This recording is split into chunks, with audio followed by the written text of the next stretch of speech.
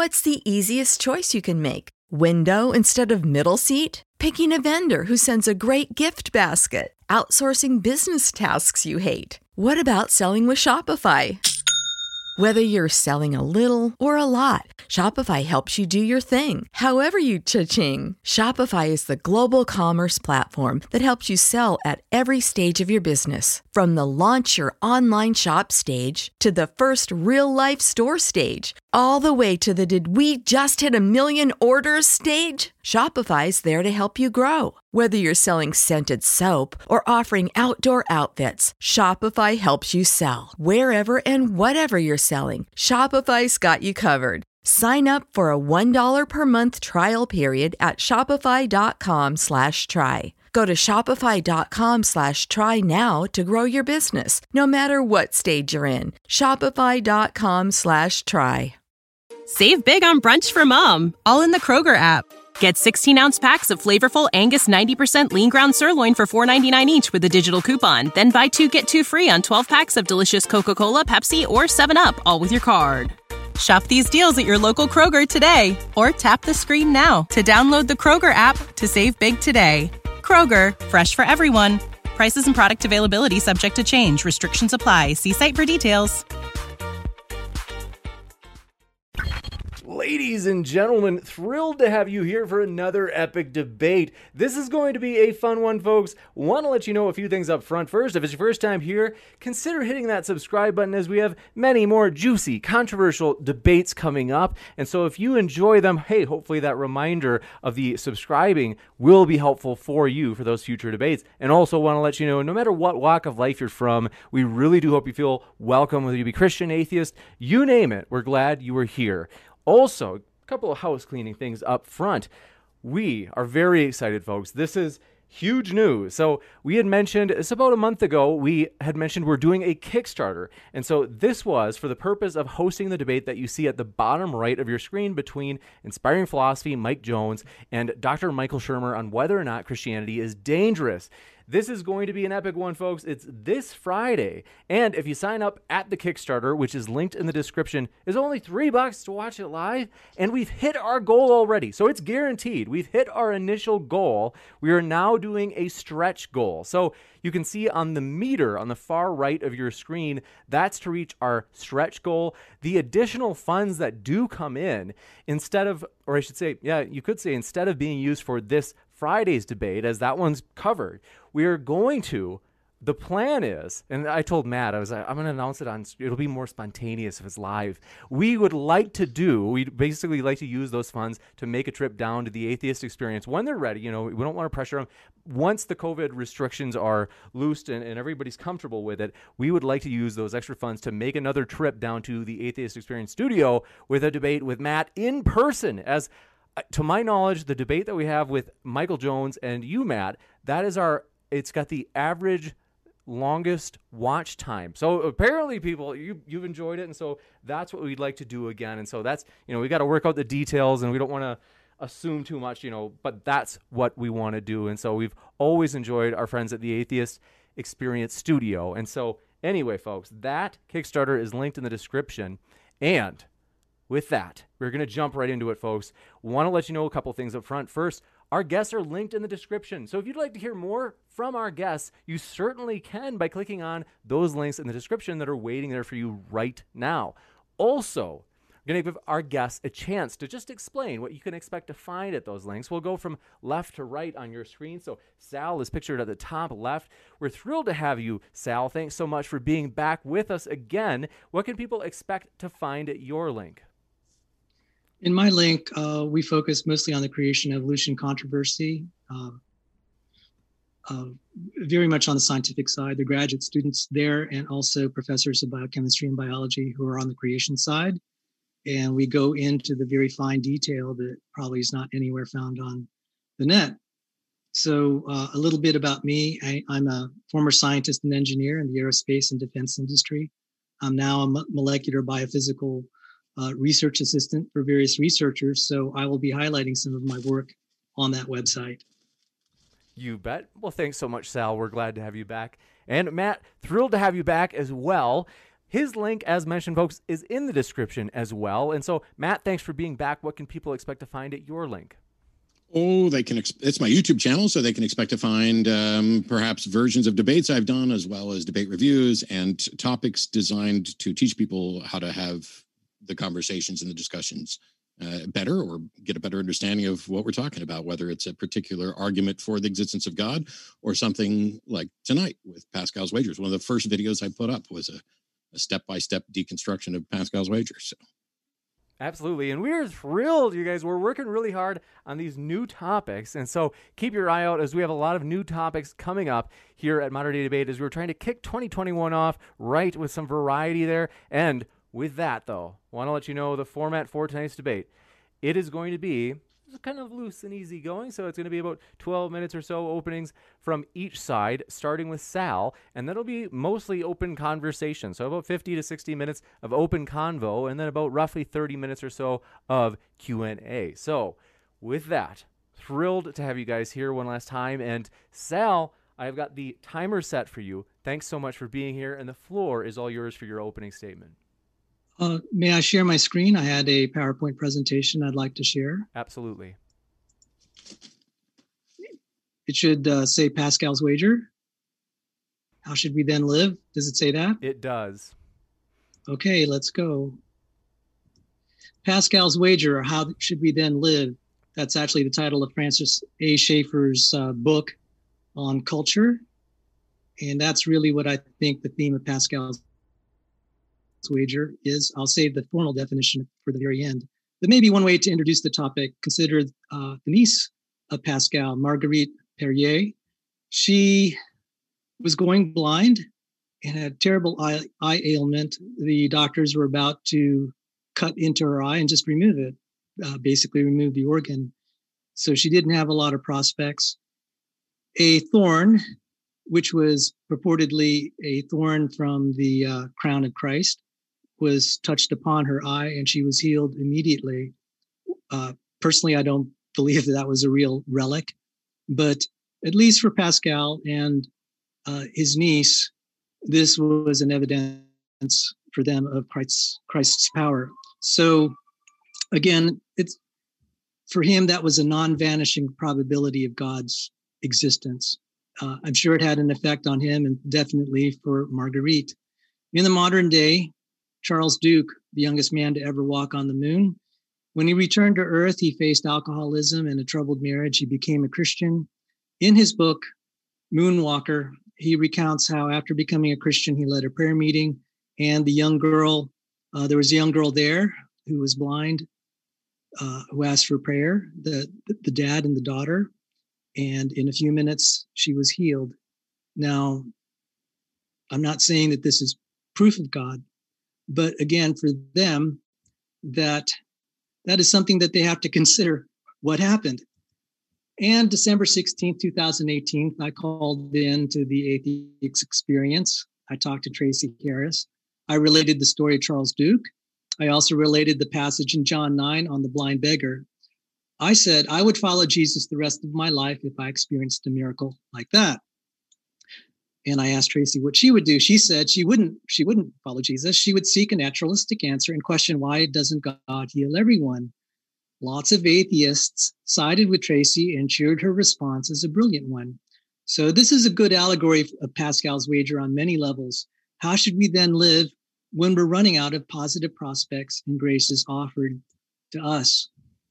Richard Smalley, Nobel Prize winner in chemistry, later in life, he said, evolution has just been dealt its death blow. After reading Origins of Life with my background in chemistry and physics, it is clear evolution could not have occurred. Shortly after saying that, he passed away terminally ill with cancer. I don't know when exactly he became a Christian, but it was around the time he discovered he was terminally ill. You could see this does relate to Pascal's Wager for people that are running out of prospects in this life. Now, the problem of chemical evolution, which I think Smalley was referring to, there is an excellent book that came out in 2019, The Stairway, or 2020, The Stairway of Life by Change Loratan and Rob Stadler. These are Harvard, MIT trained PhDs who work at secular institutions. the issue of the origin of life and evolution it's a new day as far as the creationist arguments. And I'll save that for later. But I should point out my alma maters.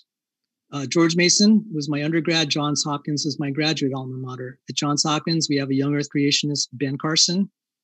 And at George Mason, these are people I know. Carolyn Crocker, professor of biology. Tim Standish, PhD in biology from George Mason. Gordon Wilson here, PhD in biology from George Mason. Timothy Brophy, PhD in biology from George Mason. Charles Jackson, biology degree from George Mason, and he got a PhD in education. And then Professor David McQueen of geology. The thing is, these are all creationists. It struck me that they hold the creationist view, reject the mainstream view of evolution.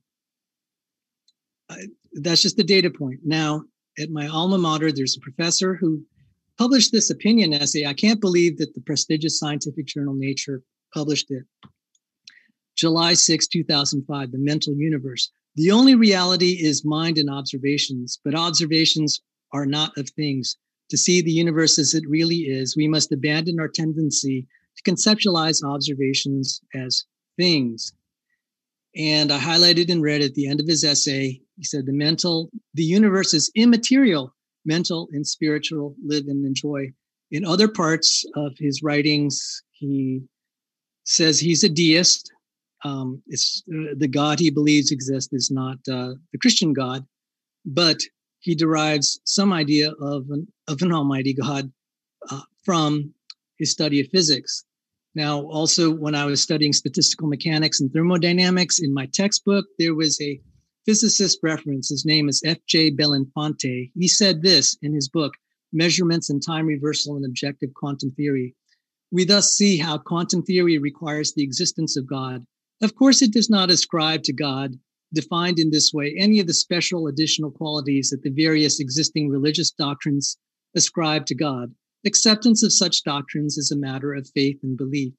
If elementary systems do not possess quantitatively determinate properties, apparently God determines these properties as we measure them. We also observe the fact, unexplainable but experimentally well established, that God in his decisions about the outcomes of our experiments shows habits so regular that we can express them in the form of statistical laws of nature.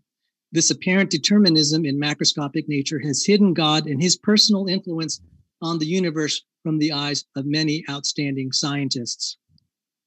Now, the point I really want to make here is I'm not saying he's necessarily right, but this follows from his interpretation and opinion as a respected scientist. The problem then is, how can an atheist actually experimentally prove that this is false? As far as I know, there's probably no experiment that's going to resolve the God question. And yet this is being put forward. For an atheist to resolve the God question, I mean, hypothetically, he'd have to be eternal, all-knowing, and all-powerful. And by definition, he would be God. This is like a no-go theorem in physics. So I don't think it's a good wager to say there's no God. It may be a lack of belief, but to live your life like there's no God, that's kind of hard to justify formally, in my opinion. Fred Hoyle, who is an atheist, he said a common sense interpretation of the facts suggests that a super intellect has monkeyed with physics as well as chemistry and biology, and that there are no blind forces worth speaking about in nature. His resolution to the God paradox then is he invokes nature as some sort of God itself, some sort of intelligent creature, nature on the whole. Now, what really got me, though, is the problem of the origin of life is getting so bad, and also for the fine-tuning of the universe, that evolutionary biologist Eugene Koonin, who I had the privilege of studying under one of his staff members when I studied bioinformatics and a little bit of evolutionary biology, he's proposing that the best solution to the origin of life problem is multiple worlds, multiple universes, and that's the reference there. But my problem with that is if one is appealing to these entities that are unknowable, untestable, unverifiable, how is this science? And how is it really any different than maybe faith statements that are just appealed to? So what I've been seeing then is I see these professors posing problems with abiogenesis theory, evolution theory, and fine-tuning, and they start appealing to non-scientific solutions, just anything but God. So I haven't appealed directly. Why would I specifically cite the Christian God versus other gods? There are respected scientists who are concerned the human genome is deteriorating, and here are some of them, including Hermann Muller, Nobel Prize winner. And I could go on to cite some of the articles. The one that has a nice title is by Kondrashov. He said, "Why have we not died 100 times over?" And Brian Sykes is another one, geneticist at Oxford. And there are many more. And I asked this question of an evolutionary biologist, are there any respected scientists who think the genome is improving naturally? And I think he sort of punted on that question. Yeah, he knew I would ding him on that. And again, people as respected as Nobel Prize winner Hermann Muller have been concerned about this problem. But one resolution to it is if we reject abiogenesis theory and evolution theory and maybe consider special creation, with the deterioration of the genome happening this quickly, it seems one solution is that humanity is young, and that would be consistent with the genealogy of Jesus Christ. So let's say that this is only a 0.5% chance of being correct. This is compelling enough to at least consider it. So let's move on.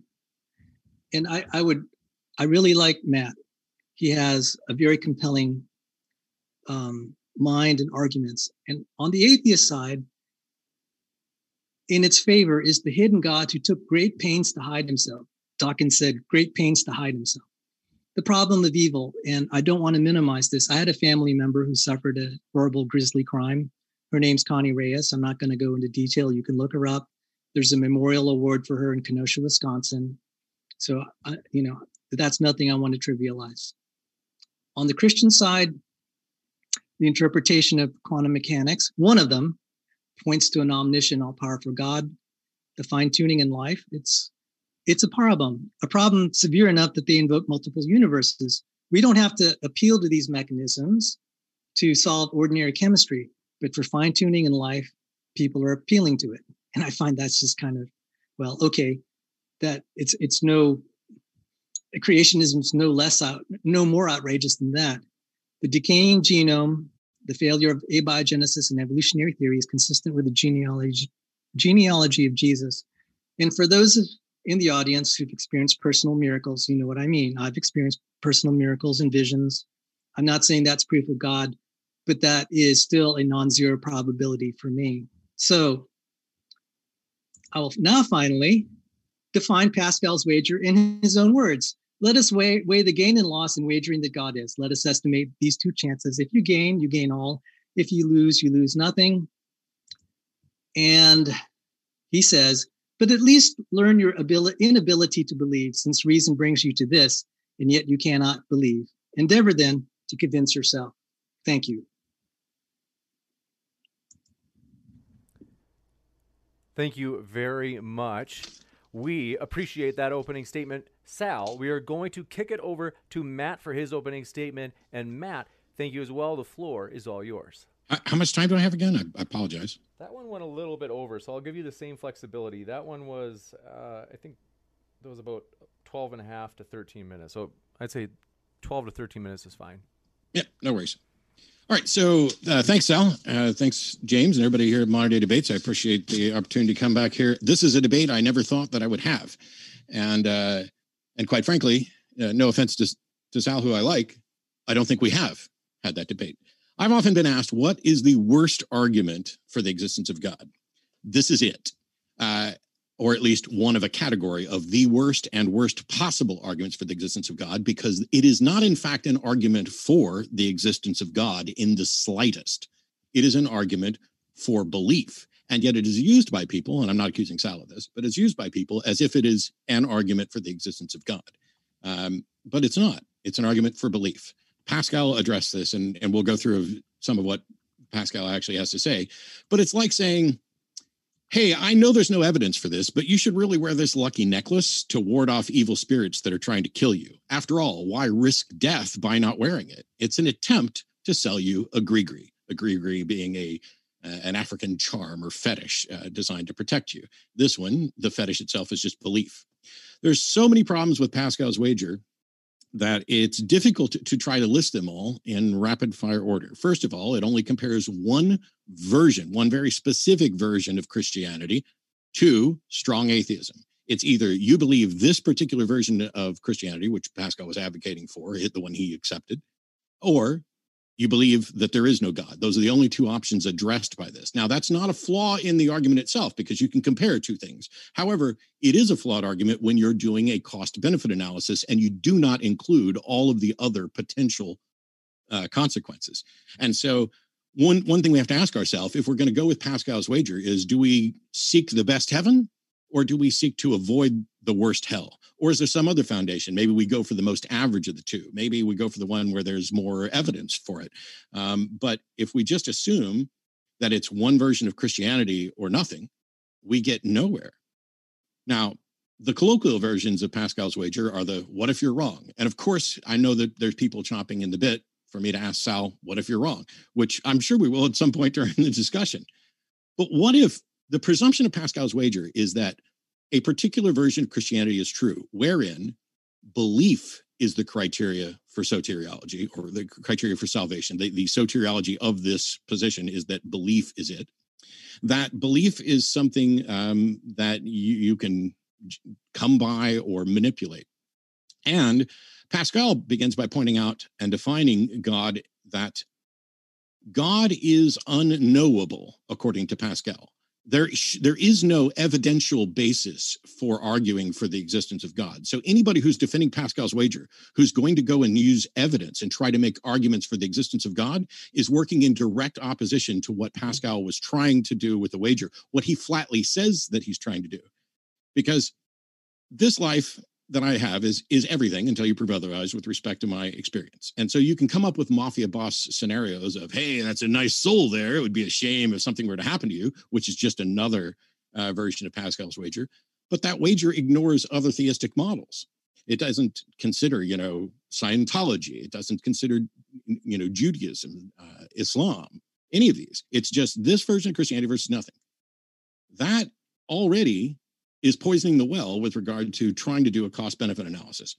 And the claim is that if you reject Christianity, you risk everything. But that's only true if there's no possibility of any other religion being right. So what theists are saying when they invoke Pascal's wager is there is no possibility that any other religion could possibly be right other than this particular version of Christianity, because that is what is pitted against essentially denial of that. And so if Pascal is right about Christianity and the afterlife and the criteria of avoiding that afterlife, then you have a case. But there's no demonstration that that he's in fact correct about this. The only point here is that he's going to say, hey, it's between accepting this version of Christianity or nothing.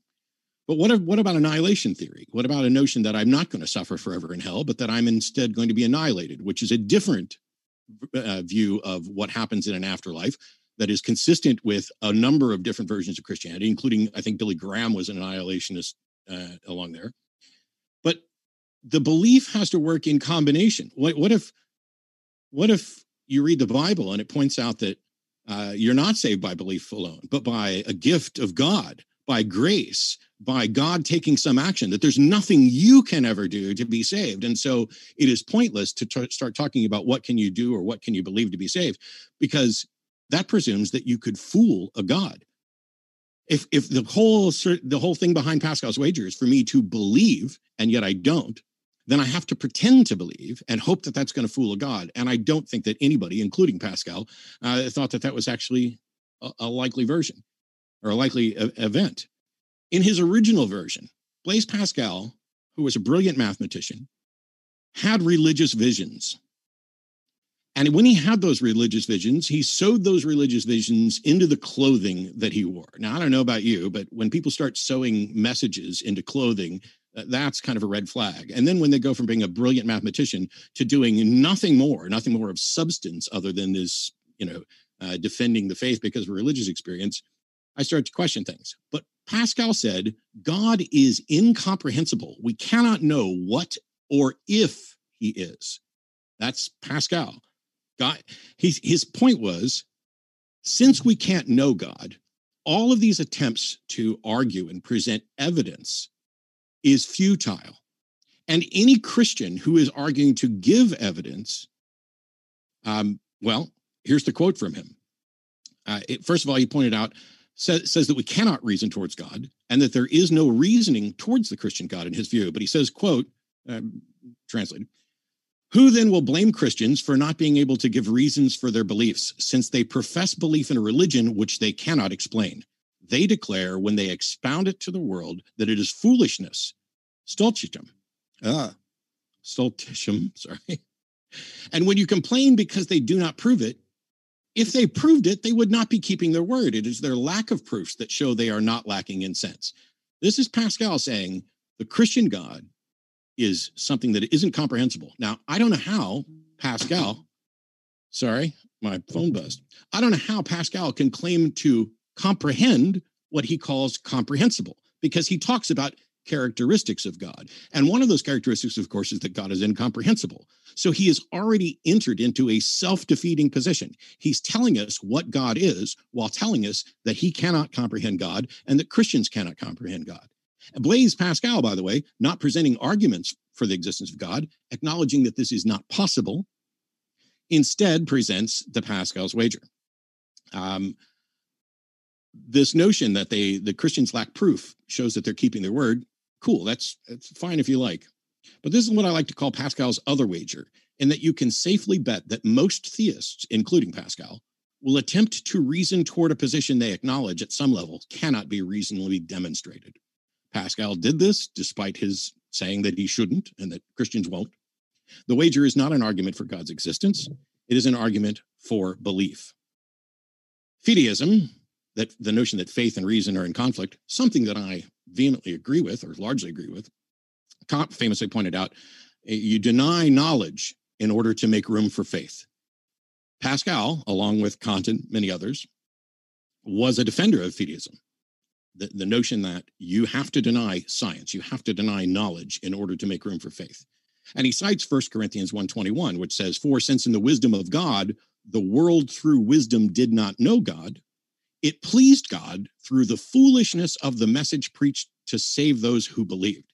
That shows from this particular verse that God was fine with the notion that this is foolishness. God is the one who saves those who believe, but there's nothing in there about presenting any sort of case or reason for God.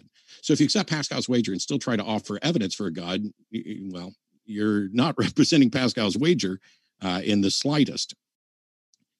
Essentially, we want to be right and we want to know, but we can't. So Pascal's saying we have to make a bet. And in this case, he sets it up where you gain all and you lose nothing.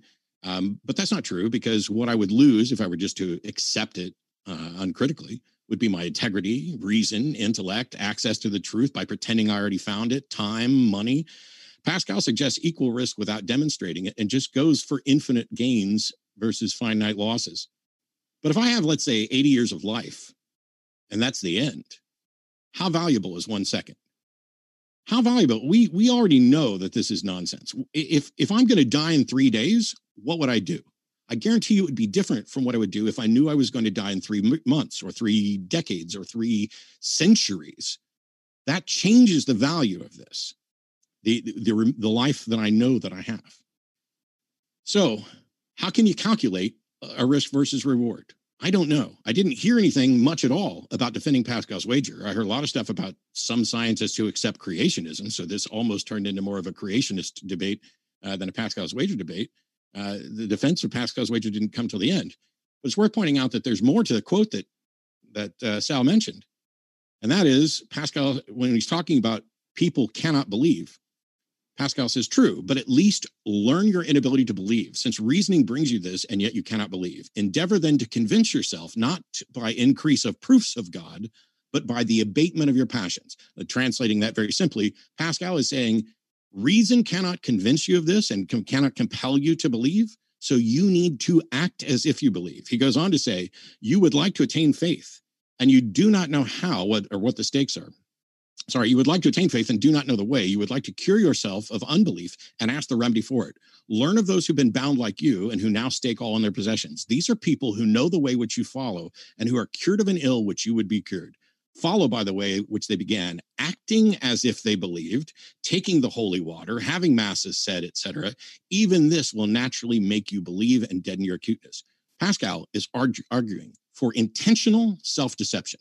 He recognizes that you cannot force yourself to believe, but belief is important. So instead, you must act as if you believe in the hopes that doing so manages to convince you.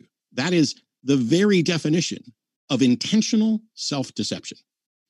He continues by saying, now what harm will befall you in taking this side? You'll be faithful, humble, grateful, generous, a sincere friend, and truthful. That's a lie. There are countless believers who are not faithful, humble, grateful, generous, a sincere friend, or truthful. And the only thing you can ever do is say, well, those aren't true Christians. Certainly, you will not have those poisonous pleasures, glory, and luxury. Oh, damn it. Certainly you won't have those luxuries, but I'll tell you that thereby you'll gain in this life, and that each step you take on this road, you will see so great certainty of gain, so much nothingness in what you risk, that you will at last recognize that you have wagered for something certain and infinite for which you have given nothing. At the end of my video about this, in which I go into a lot more detail, because it's like almost a half an hour, I finished it by saying that Pascal's wager is not a safe bet, it's the perfect con. However, it's not really a perfect con, because many of us have spotted all of the problems with it and pointed it out to everybody. It's just a good enough con to keep fooling people every day. I'm not only not required to make a decision about whether or not a God exists, unlike what Pascal says. He only holds that I have to make a decision because not making a decision, to paraphrase Rush, if you choose not to decide, you still have made a choice.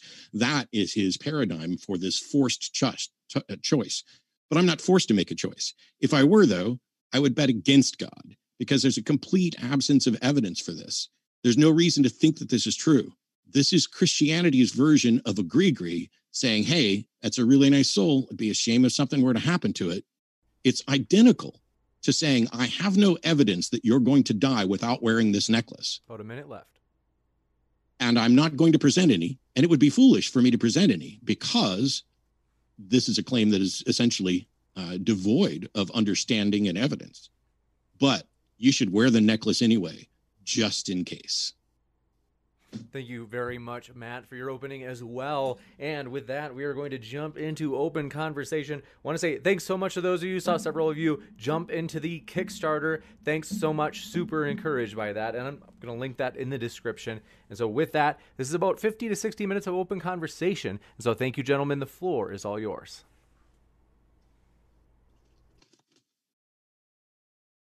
Well, so it's all ours. What are we going to do, Sal? What are you going to do?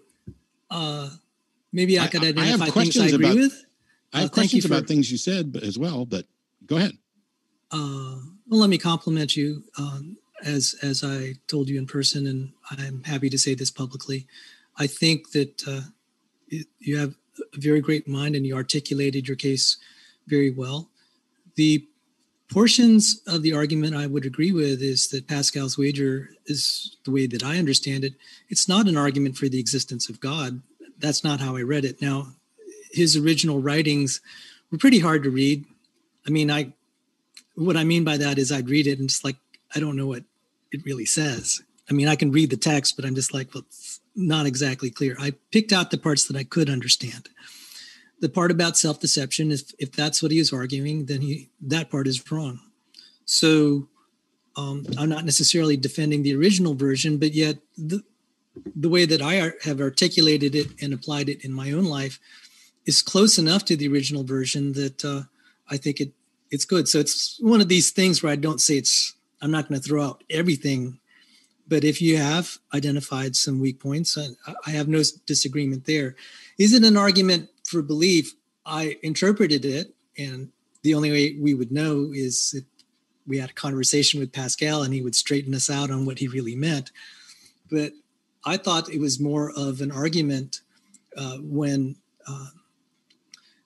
he had that hypothetical sympathetic skeptic who said, yes, he said, I cannot believe. I'm not made, I'm made such that I cannot believe. And Pascal responded, said, true. Just convince yourself. And he gave a list of what to do, which you read. Yeah. So I look at it as like confronting someone and saying, okay, you have to resolve this. If you agree with the logic that that's important for salvation to believe, that you should try to find a way to believe. And I don't think self-deception is a good way. And so if that's what he's advocating, then he's wrong. And I will respect that. There's no point in defending something that's just wrong. Okay. So for any version of Pascal's wager, it begins essentially with a sort of risk analysis that only pairs a particular version of Christianity against not believing in that version of Christianity, right? That's the way I read it. Okay. And so we're in agreement there. Do you agree with Pascal that God is unknowable, incomprehensible, and not supported? That there cannot be evidence-based reasonable arguments for God? I haven't read enough of Pascal to know if that is a fair characterization. Okay. If he's argued that, then I would not agree, and you would win the point there. But there is something in mathematics. We have axiomatic theories where the foundations of math are actually themselves not provable. When I was in math class, that just about floored me when the professor said, well, these are just faith axioms. He said, it's just like the Apostles' Creed. He used those words. No, that's a huge mistake. Well, anyway, this was Professor Kiley, and I was like, yeah, this is very interesting that he's saying we have unprovable axioms that we accept. And, why do you accept one set of axioms versus another? There's not any proof that these are the axioms we're supposed to accept. It just seems reasonable, and it seems to have some relation to the world we observe, but there's no reason we have to absolutely accept them. And so we get some very interesting mathematics when we accept different axioms. So I'm not averse to saying, and this is also goes for physics and science in general, we have certain axioms we just accept as true. They are not formally provable. So I don't have a problem with saying we can believe in something that's not formally provable. That's the foundation of science and math. And so I'm perfectly fine with that. Sure. I'm getting ready, hopefully in the near future, because I started working on it the other day. I'm going to do a video about problems in mathematics, because we tend to look at mathematics as if it's as precise as possible. But the truth is, in most of mathematics where we're trying to do anything useful, we're dealing with approximations, because we're dealing with, calculus change over time. We're dealing with pi. We're dealing with, numbers that aren't rational. And so we use approximations of them, which means our math is an approximation. Now, an axiom within a mathematical system is something that's kind of done of necessity, and it is only kept and only continually used if it continues to produce good results. If we had an axiom that, I'm not sufficiently versed in mathematics to come up with a BS axiom, but if we found out that there was an axiom that was not actually consistently producing results, we would no longer use it. I believe that we've done that sort of thing in the past. So where's the demonstration of usefulness of accepting as an axiom, by the way, how bizarre that we would be talking about accepting God as an axiom. Well, I haven't really thought of it in those terms. So I'm sorry I can't give you a good response now. That's a fair point. Okay, I have questions. Yes, please. I'll continue with, and you can ask whatever And questions. I did want to say something about axiomatic. There was an axiom. There was a long-standing axiom of Euclid's axioms about geometry. And it was in the 19th century, they began to say, well, why don't we adopt another set of axioms?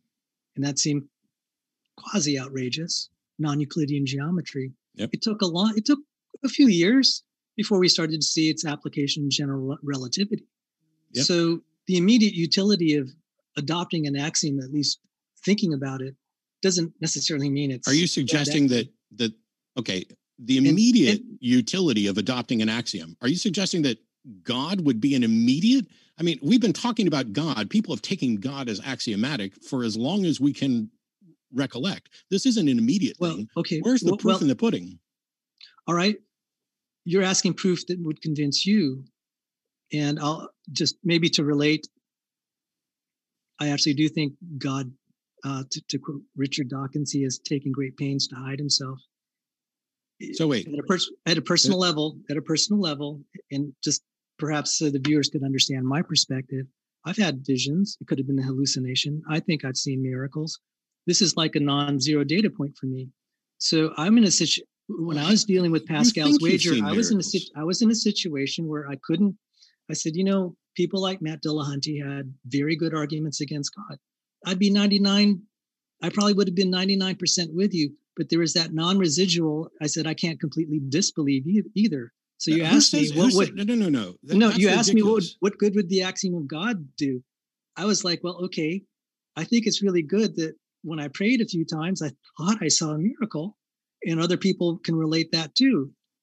And what is there to lose by seeking out someone to pray for you?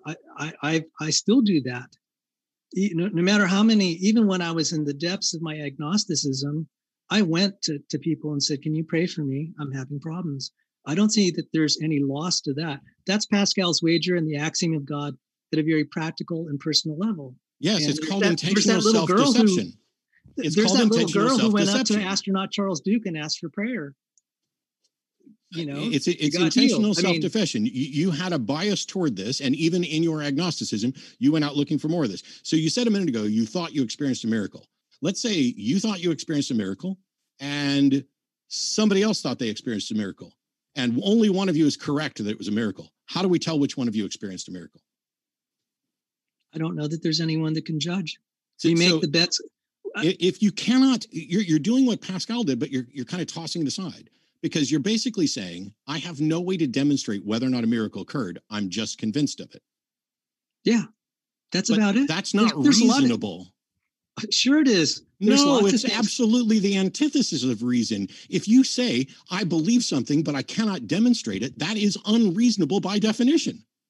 No, we make decisions all the time where we have incomplete information. This isn't about incomplete information. This is about, can you show that it's a miracle?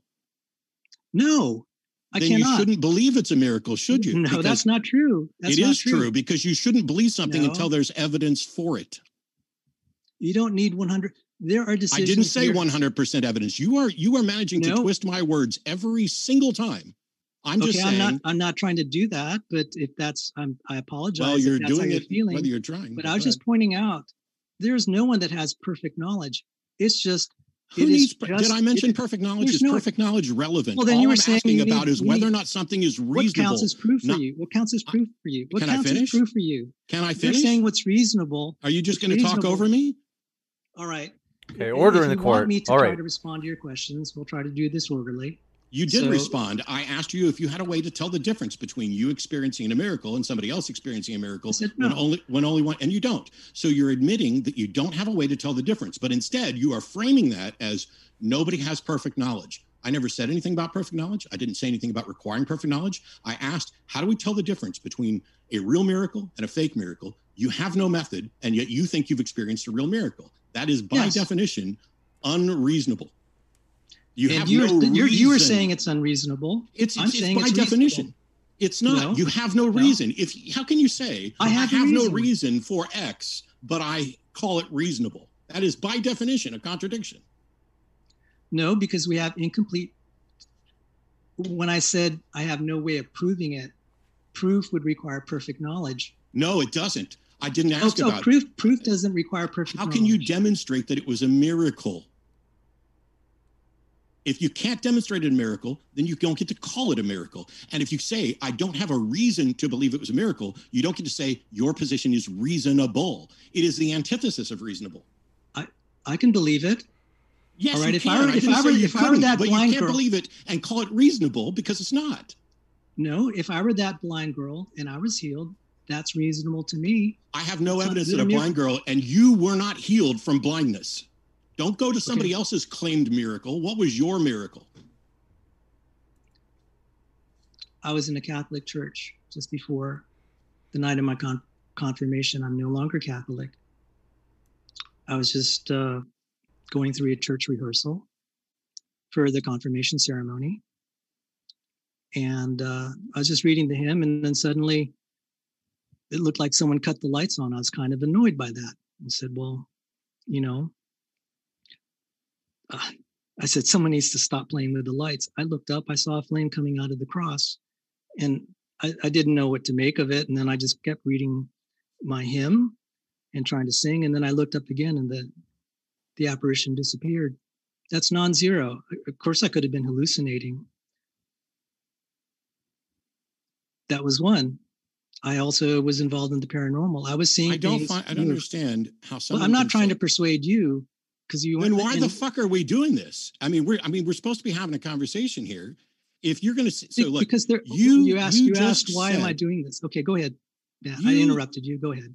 You just talked about something, which is you were in a church before your confirmation. You saw something. You looked down. You looked back up. It was gone, and you think that is a miracle.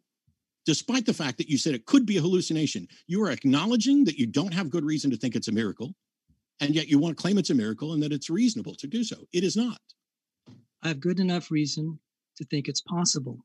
Well, same with the origin of debate. This isn't a debate about whether or not something's possible. Well, you asked or whether or not you have good reason debate. to think it's possible. You don't become convinced of something just because it's possible to you. It's possible that I could have a $5,000 bill or $10,000 in my wallet, but that doesn't mean that you should believe it. I have reason to suspect it. There are many decisions in life where we don't have complete information, but we suspect something is true or false. Many times we don't know. We can't completely eliminate one possibility over the other. And there is many times risk-reward decisions all the time when we don't have all the facts that we would like. I don't know anyone that has as many facts as they would like to be able to make a decision about something, whether it's true or not. So you asked if I had a method. You asked if I had a method, and I say it's pretty reasonable, even if something is remotely possible, to consider it. There's nothing wrong with that. You have not demonstrated possibility. I haven't demonstrated it to you, and you haven't demonstrated it at all. That's the purpose of the debate. You don't get to just say that it's possible. The purpose of the debate is not to persuade you. I'm not here to try to persuade you. So what's the purpose of this debate? There might be people here who have... The purpose of this is for us to discuss Pascal's wager, which you haven't addressed hardly at all. I thought I did. Bullshit. You did an opening statement where you saved it till the end, and then at the end of your opening statement you said, and now I'll present Pascal's wager. Go ahead. Pascal's niece was irrelevant to Pascal's wager. Your call into atheist experience was irrelevant to Pascal's wager. Richard Smalley's comment on anti-evolution is irrelevant to Pascal's wager. The stairway to life is irrelevant to Pascal's wager. Ben Carson, who thinks Joseph built the pyramids to store grain, is irrelevant to Pascal's wager. All of those creationists and every argument and position about creationism is irrelevant to Pascal's wager. To claim the universe is immaterial when we're talking about the fact that it's material, not only is that wrong, not relevant. Quantum mechanics, not relevant. Hoyle, not relevant. Origin of life fine-tuning, not relevant to Pascal's wager. Scientist X says something and it sort of sounds like God, not relevant to Pascal's wager. The human genome is falling apart, not even necessarily true, not within the wheelhouse of any of this, and completely irrelevant to Pascal's wager. What case did you make for Pascal's wager other than stating what it was at the end? I stated the evidence that I used to weigh the probabilities. You have probabilities of why you believe something. I stated that. Even if there's 1%, it's still the same principles of expected value. You can't show that it's 1%. Can you show it's 1%? It doesn't have to even be 1%. Can you show that it's even possible? Can I show it? Can you demonstrate that it's possible? What would count as evidence of a demonstration for you or for me? I don't know. You're convinced. You think you experienced a miracle while acknowledging that it could have been a hallucination. What makes you? There are people. What makes you more qualified than anyone else? You're not in a position. Sal, why are you being so dishonest? Did I say I was more qualified than anybody else? You're accusing me of dishonesty. So you just accused me of pretending as if I'm better than everybody else. I'm asking you. You're declaring what's reasonable for other people. Yeah, I'm not declaring it. I'm not saying because Matt Dillahunty said X is reasonable, that's the case. I'm saying because this is how reason is defined, that is unreasonable. If you say, I don't have a reason and I could be wrong and it could be a hallucination, you don't get to say it's reasonable for me to conclude that it's a miracle. That's just not true. I said it could be. I didn't say it was. I don't care what it could be. You are convinced. So first of all, you haven't even demonstrated that it could be a miracle. I don't have to demonstrate it to you. I was there. You were the one there. Kind of circle to a different so topic. I wasn't there. Well, okay, I've got a God, and you don't know him. He goes to another school. So this may be a chance to go to a different topic where, for example, like Pascal's wager. Pascal's wager, and Pascal suggesting that if you want to believe, like, go to church and do these things. That's an interesting topic, whether or not we can choose belief directly, indirectly, whatever it is. Other topics like that, but this one is just that we're kind of getting into the weeds on this one. It's not, I think that for a lot of us, at least me, it's not super clear how it directly relates to Pascal's wager. So any other topics we might want to discuss? Well, the expected value, the reason that I framed it this way is Pascal, along with Fermat and Huygens, formulated the idea of expected value. The expected value is how you do risk reward in casinos. I played in casinos. I got kicked out of them for using math skills. And so it's perfectly fine to say, I can't demonstrate that the next card coming out is going to be an ace, but there's a probability it could be. So it's perfectly reasonable to have not 100% proof in making a decision on it. That's exactly the heart of why we make bets with incomplete information. And even though we have uncertainty, that's the way that I understand. This came out of Pascal's wagering theories. He was a pioneer of that. So I can't separate that from just the theological stuff that you were quoting. That seems the basis of it. That's why you're saying all these things are relevant. And it's fine for you to say that, but I consider the list that I gave is relevant. And if it makes you uncomfortable to talk that and to make it part of the computation for expected value, that's your prerogative. Oh my God! There are viewers here who want to weigh it that way. Sal, don't pretend. Me, sir, can I complete my thought, or do you have to? Only if you're not going to go on for 10 more minutes. I didn't need a lecture on this. I used to play poker for a living. I've played craps for a living. And you know what we do when you say craps for a living? Yes. You know what they do when we say, well, not for a living, but I made money playing craps. I made money for. Can I finish my sentence? If you afford me the same courtesies, thank you. I did afford you the same courtesy. I think if you rewind, you'll find that you gave us a whole lecture about gambling and about whether or not there's a probability of an ace coming up. But you know why we can tell what the probability of an ace coming up is? Because we know there are aces and we know how many cards are in a deck or in a shoe, and we can calculate that. Please stop pretending that you have calculated the probability of God until you show your work.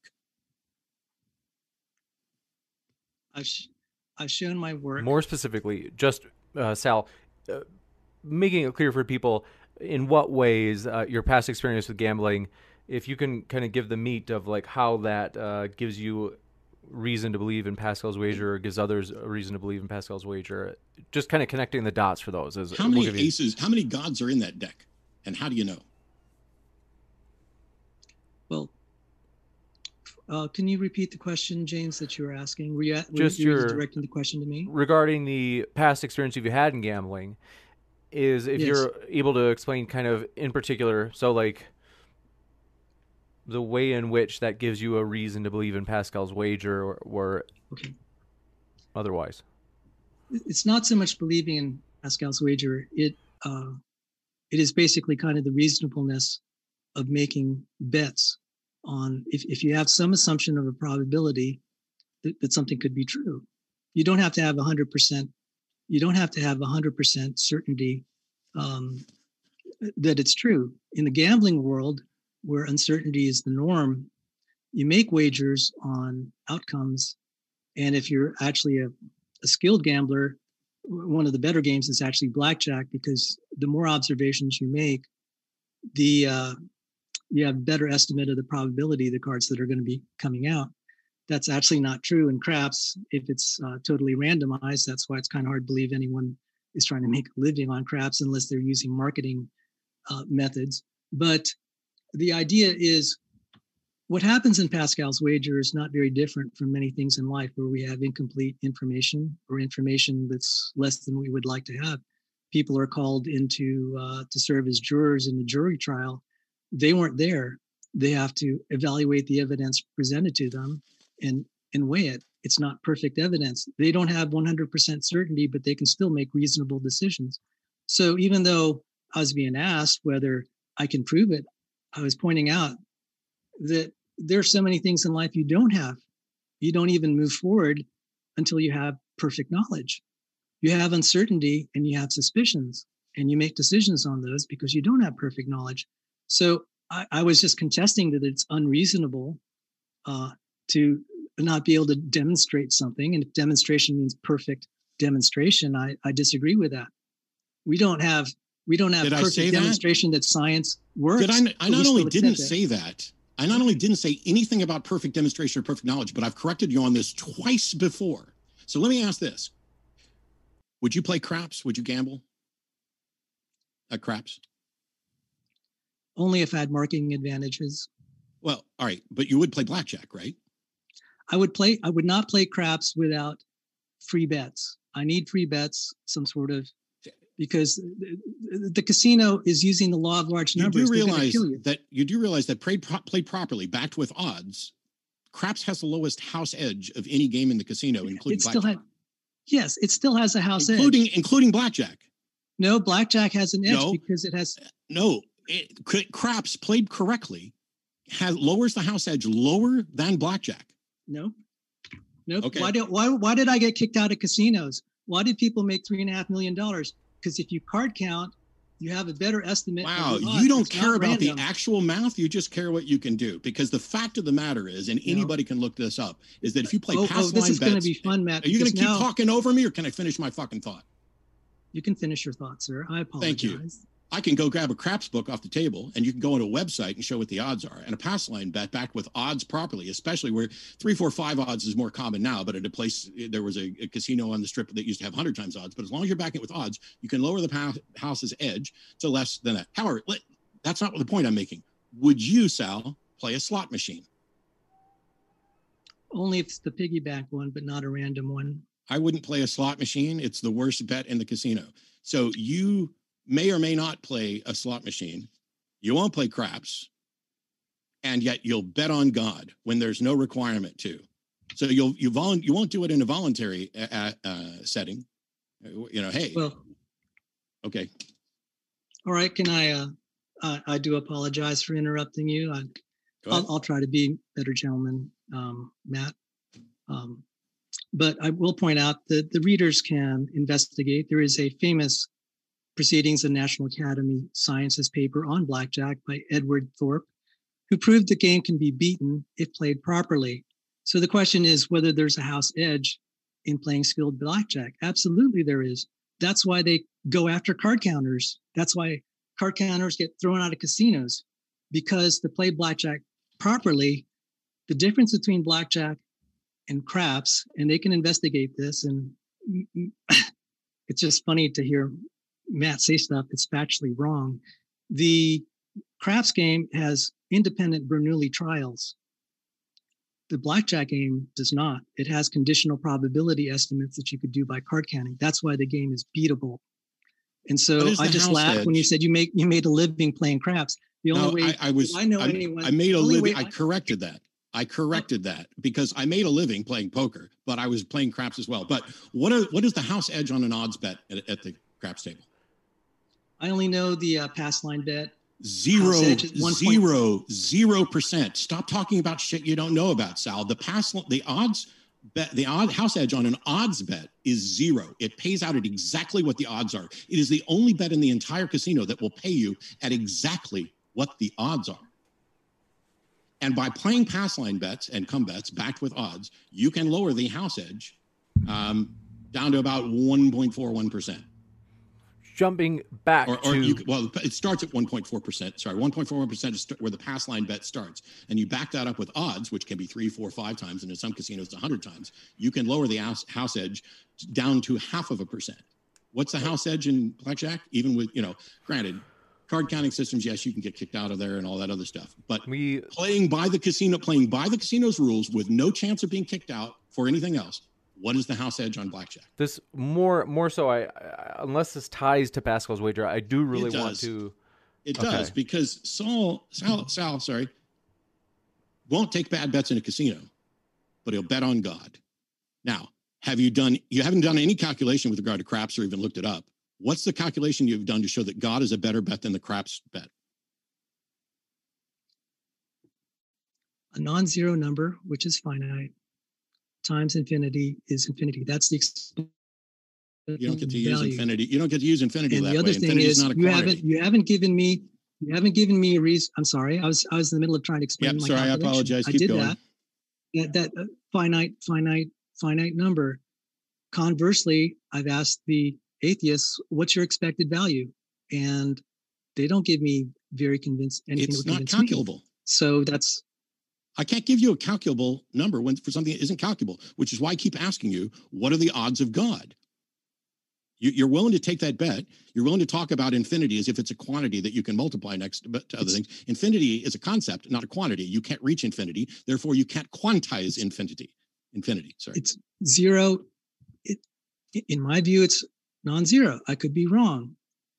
The thing about Pascal's wager is it shows whether some of your worldviews and your actions are consistent with your worldviews. Richard Dawkins says he's like 6.9 on a scale of 7 of certainty for his atheism. So there's a 0.1 in 7 chance in his book that God exists. Now, if he's referring to the Christian God, that's a non-zero value even by his own estimates. Is his life consistent with that? Well, I don't judge it to be, but it's his life to live, not mine. I don't know any atheists that have given a 7.0 certainty on a scale of 7. Nor should they. We're not absolutely certain about anything. I'm the guy that's preached about no path to absolute certainty on anything, period. So you've done the calculation for me. There's no certainty. That means that there's a finite possibility in your book. There is a God. Or that's not what it means. It means it is unidentifiable. The fact that I do not have any way of calculating something does not mean it must be non-zero. That is simply false. What is it? Just because I can't calculate how many unicorns there are in the backyard doesn't mean there's a non-zero number of unicorns in the backyard. That is absolute bullshit. That is a massive math error. So you're 100% convinced that... I'm not 100% convinced of anything. I've said this over and over again for 15 years. Right. So, I appreciate you pointing out you're not 100% convinced of anything. Correct. Thank you. I'll quote you on that. Matt Dillahunty. You don't need to. I've said it more times than you've spoken in public. 100%. You're not 100%. I'm not 100% of anything. I have lectured about how they're. So how do you not know this? You didn't bother to look up Pascal or me? I was just pointing out you're making decisions without 100% certainty. Yes, all of us are making decisions without 100% certainty. The point is to try to be as reasonable and consistent with the evidence as possible. At no point, you came into this with some notion that I'm opposed to making decisions without absolute certainty. You accused me of it multiple times, which I corrected multiple times. I am not in any way, I've not only not said that, I have preached strongly against that in virtually every single debate I've done for the last decade. Well, first of all, I do apologize if I mischaracterized you. It wasn't intentional. So, it's probably the one benefit of this exchange is that I have a better understanding of what your position is. And your position is you're not 100% certain of anything. Yet you're willing to make decisions with less than 100%. I am forced to make decisions. That's Pascal's wager. No, it's not, because I'm not forced to make a decision about whether or not a God exists. There is no force. I don't have to decide whether or not I'm convinced that a God exists. Just like I don't have to decide whether or not I'm convinced of Bigfoot or Loch Ness Monster or fairies. I don't have to say I am absolutely convinced there is or they're absolutely convinced there isn't. I can sit here as an honest person and say there isn't sufficient evidence to warrant my believing this, and therefore it would be unreasonable and irrational for me to conclude that it is true. I will reserve judgment until such time as there is sufficient evidence. I have not concluded that the statement God exists is necessarily false, and certainly have never claimed that I can show that it is absolutely false. But in any case, all of this is irrelevant. Please make a case for Pascal's wager before this debate is over. Well, I felt that when you're saying you're not 100% certain of anything, then there's an uncertainty there that there could be a God. I just no, no. The fact that there's uncertainty doesn't mean that X is possible. It means we don't know. What is so difficult about saying I don't know whether or not a God is possible? You need to demonstrate that a God is possible before I can be convinced that a God is possible. I don't have to be convinced that a God is possible to not be convinced that it's not possible. Possibility and impossibility both would need to be demonstrated. I just don't see it that way. And okay. I mean, that's if this is the best we're going to do is to have a talk about reasonableness, and I just have you say, "Well, I don't see it that way," and then misrepresent me over and over again. Okay, I'm very sorry. I'm not. It's not my intention to misrepresent you. I mean, I will try, but how can you not see it that way, Sal? If you say you're not 100% certain, that means okay. When people say that they're not 100% certain, that means, and when they say they don't know, that means that they haven't been able to rule out all the other possibilities. Correct. They can rank them in terms of believability. So do you understand what an unfalsifiable proposition is? Yes, I think so. I would hope so. An unfalsifiable proposition is one that cannot be shown to be false. Therefore, it is a useless proposition. The notion of falsifiability is critical in science. You cannot have a testable hypothesis that is not falsifiable. The whole purpose of this is to show that there is, at least in principle, some way to show that something is false. For an unfalsifiable belief, it would be dishonest and unreasonable for me to claim that I have falsified the unfalsifiable, just as it is for advocates of Pascal's wager to claim they've detected the undetectable. Well, I never represented Pascal's wager as saying detect the undetectable. I do, and to the extent in his original writings that's interpreted that way, that's wrong. I have no problem with that. But we all rank, again, based on the expected value ideas. We have rankings of what we believe are statements being probable. So even if I had, if you can't calculate the expected value, you don't get to rank things. If you have three things and two of them you can't calculate the expected value. If you're dealing with infinite payoffs, you can do that. You can't do that. If you have three propositions and two of them are incalculable, you don't get to rank which one is more probable. If you cannot calculate a probability, you cannot rank them. I'll give you a math lecture right now. I mean, you're the same guy. I don't need a math lecture from somebody who didn't know anything about craps odds and thinks that you can multiply by infinity to prove that ostriches are from outer space. But pretty sure I'm good without a math lecture. I'd just like to see what reason is there to think that Pascal's wager is a good bet. And by the way, which heaven are we trying to seek? Which hell are we trying to avoid? What is the path to salvation that is the correct one to take for Pascal's wager? Matt, I think I need to ask you some questions now, if that's fair. I don't think I've had the privilege of doing that. I'll do something different, and I'll actually answer them.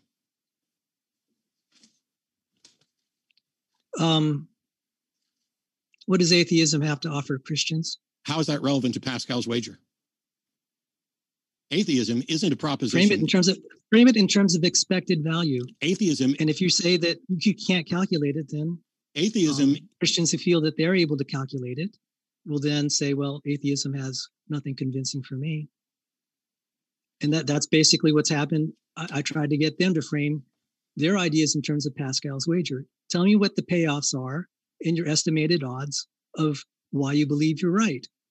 What is there to gain for the Christian out there? What is there to gain for someone like Charles Duke, for myself, or all the other Christians here? Persuade them based on expected values.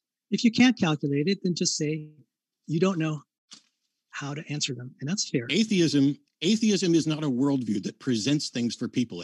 There's nothing there that is a benefit to someone. It's also not a positive statement. It is a reaction to the claims that people believe that a God exists. It is about being not convinced that a God exists.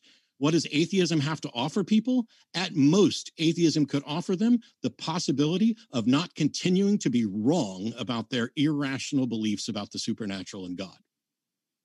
Actually, not even just the supernatural, because atheism doesn't say anything about the supernatural. That would be more skepticism along those lines. But whether or not atheism offers anything to anyone is completely irrelevant as to whether or not God is a good bet.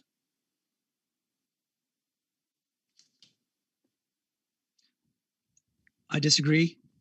No surprise. Benefits expected. The word benefit is expected value. What's the expected value for atheism? There's no expected value for Christianity either. Right. There's no expected value. There's no demonstration of efficacy. There's no demonstration of reliability. So you don't have There's no demonstration of an afterlife. Much... There's no demonstration of any of that. It's just hope. You hope that you're right, and you hope that you're not wrong. So what I get is that you have basically you're saying atheism, they don't calculate the value that they may give to someone. Correct. Your best atheism argument isn't is a to say position. the There's Christians nothing to haven't. calculate a benefit from. It is a rejection of the claim we should believe there's a God. That's it. Okay. How is this new for you? Didn't you call the show like 4 years ago? I don't watch it very often. It's a great show. I don't have any problem, but we only have so many hours in the day. Okay. So, and the other thing is, honestly, I'll tell you something. I do respect some of the things that they say, but I'm not going to invest my time in something that doesn't offer me anything. And to the best of my knowledge, it's and yet like you're doing Christianity. What's Christianity? What does Christianity offer you? It offers hope. False hope is not hope. If there's no reason to think that the hope is in something good and true, it's false hope, right? I agree. Okay. So what does Christianity offer you? How are you going to demonstrate that reasons I believe you may find them. I'm sorry. Please go on. No, go I'm ahead. sorry, Matt. I interrupted you. No, we've both done it. I'm not pissed off about anything. It's fine. Just continue. Okay. I gave the reasons I thought, and that were valid. I'll let you guys keep going, but Sal, I was going to let you know, I think your connection is ebbing and flowing just a bit. I might be wrong, but I it agree. Like, but no, I've seen it break up. No problem. Let's keep going though. We've got you now. So I gave the reasons that I consider. I give the reasons that I consider that there is evidence. You don't view it as evidence. Nobody should. Nobody should view it as evidence for a proposition. But also, this debate was supposed to be about Pascal's wager, so I don't know why you're trying to present any evidence at all. That's not Pascal's wager. Pascal's wagering theories, expected value. You have your estimate of a probability and a payoff. That's how the casinos beat the gamblers, and the gamblers might have a chance of beating the casinos. Except that's the way what I just said was this is so bizarre. You're talking about expected value. It's not something you can calculate or approximate. But at the end of the day, what I said was, why are you presenting evidence instead of defending what Pascal's wager is doing? And you just come back with Pascal's wager is about expected value. I know Pascal defines it as infinite gain and no loss, which is absolute nonsense. It is not no loss, and it is not infinite gain. And there's no demonstration that anything that you do or try to do, including trying to self-deceive yourself, is going to result in convincing a God to give you an afterlife. I do have a question for you, and I do appreciate you responding. I felt you tried to respond to me directly the last time, and I'm sorry that you don't think I'm responding to you directly. I'm doing the best that I can. So my question is, if the same question I posed to Tracy Harris, because this is how I frame Pascal's wager, is if you got healed, if you're a blind beggar out there and someone came along and healed you, and it was Jesus, and he offered you eternal life, would you follow him? Okay. A, I have no evidence that anything like that has ever happened. B, it can't happen to me until I'm blinded. And C, Jesus would have to show up. But how would I know if I'm blind 1 minute and then I can see? How do I know what caused that change? You can't. Then why would I follow Jesus for claiming that he did it? Jesus is standing there. If you just admitted that I cannot show how I got unblind. So why would I credit Jesus?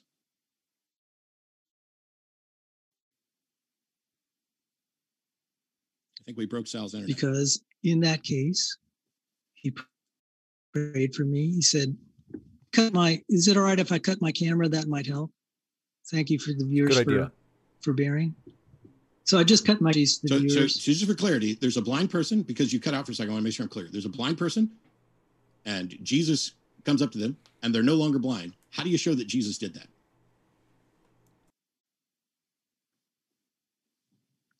You'd have to be God to show. Absolutely. So if I'm not God, I find that's reasonable. I find that that's reasonable. Someone has helped me. I was a blind beggar. No one cared for me.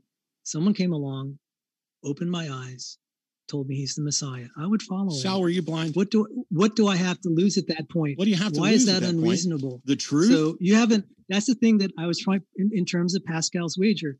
The atheists haven't given me a better reason. You're talking about someone being healed from blindness as if it's a real thing that really occurred, when you have presented nothing to show that it's a real thing that ever really occurred. And you've admitted that even if it did occur, you can't show a connection between the healing and the person you're trying to attribute to. And yet you'd have to be God to know, in your own words, you would have to be God to know that Jesus, in your own words, you said you would have to be God to know that Jesus did it. And yet you are convinced that Jesus did it. And you weren't even there. You don't even have, there's no medical records. There's no nothing. You heard a story and you buy it. That was the point of me presenting it, the question to you.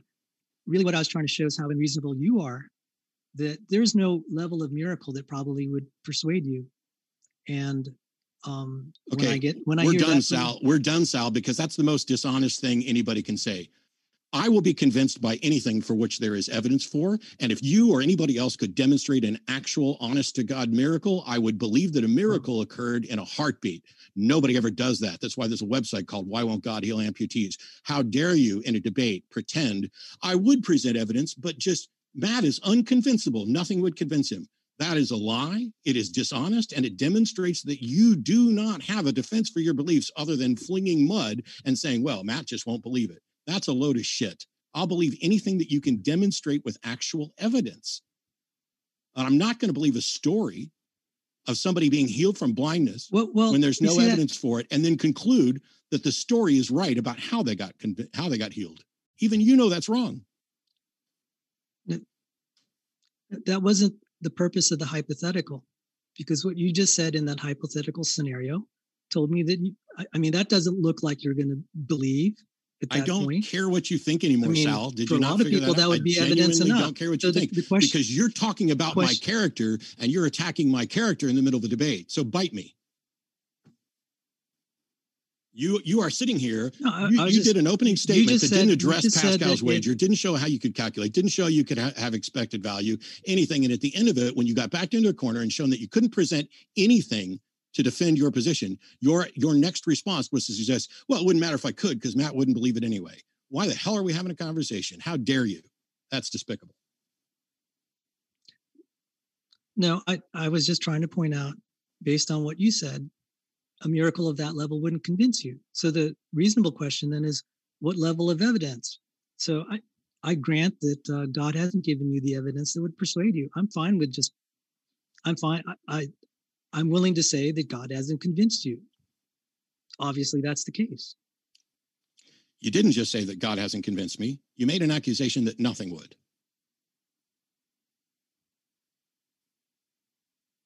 I'm done with Sal. We can go to questions. Well, then I'm done with Sal. We can go to questions. If I'm going to be insulted, I might as well be insulted by the jackasses in the chat that have been saying I'm brain dead or dishonest or whatever else. I'd rather let them talk shit about me than have you do it just because you couldn't get to where you needed to go. I'm not sure if you can hear me, Sal, but because I haven't heard a response from you. But what we will do is we do have a lot of questions, folks. So we are going to try to get through every single question that we can.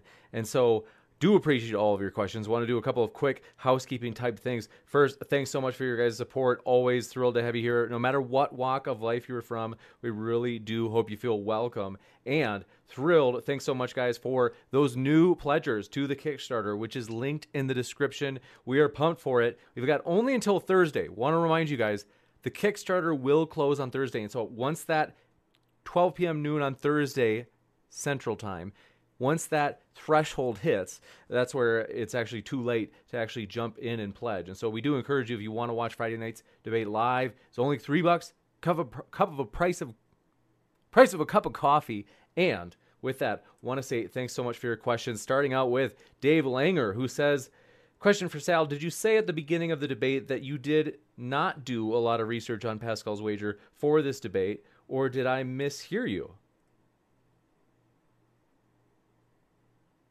Can you hear me, Sal? I don't.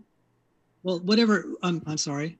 Whatever I said. So, I had done it in terms of expected values. I did read through Pascal's original. I also went through Matt Dillahunty's version of what he's critiquing for Pascal's wager. There's really not much beyond that, but so I don't know what count as great investigation of this. It wasn't that long of an essay. Gotcha. And thank you for your question. This one coming in from Brandon Kaplan. Yes. Yes. Thank you for the question. Brandon Kaplan says, for Sal, if we choose to take Pascal's wager at face value, how does this provide evidence for a specific God? And how do we know we are following the correct one? The wager doesn't provide evidence. It is a method that you take with your view of the odds and the payoffs, and you put it through. So the way that I look at Pascal's wager is that, at least the way that I've applied it in my life, is to see if there's consistency in the way that I assess the odds of something being true and the potential payoffs. So I wouldn't say that. Can you repeat the question again, James? I want to thank the viewer for the questions. It was from Brandon Kaplan, and the question itself was, if we choose to take Pascal's wager at face value, how does this provide evidence, or how do we know we are following the right God? So the many gods objection. Good question. You don't, and it's not evidence for God. I don't know any Christian that, personally, I mean, there may be some out there. Oh, I studied Pascal's wager. Now I'm a believer. I've yet to meet one person. There might be someone out there, but the way Pascal framed it, he said, well, you don't believe, but you realize that you've come to this conclusion that it's a good bet. This is what you do now. He suggested it. So even in the original wager, he wasn't saying that this is why you should believe. He was saying you're realizing that it's a good bet, and then Pascal then gave a prescription what to do to be a believer. So that's the way I interpret it. So people that are saying this is evidence of God, I don't know anyone personally. There might be someone out there who says this is evidence of God. I've never said that's evidence of God or other gods. Gotcha. Or eliminating other gods. Gotcha. Thank you. And I do want to correct myself. Technically, that isn't the many gods objection. More like an analog, if anything. But thanks for your question. This one comes in from Experiments in Prebiotic Chemistry. It says, Sal, consciousness is produced by the brain. How can someone experience the fires of hell without functional nerve endings to experience pain?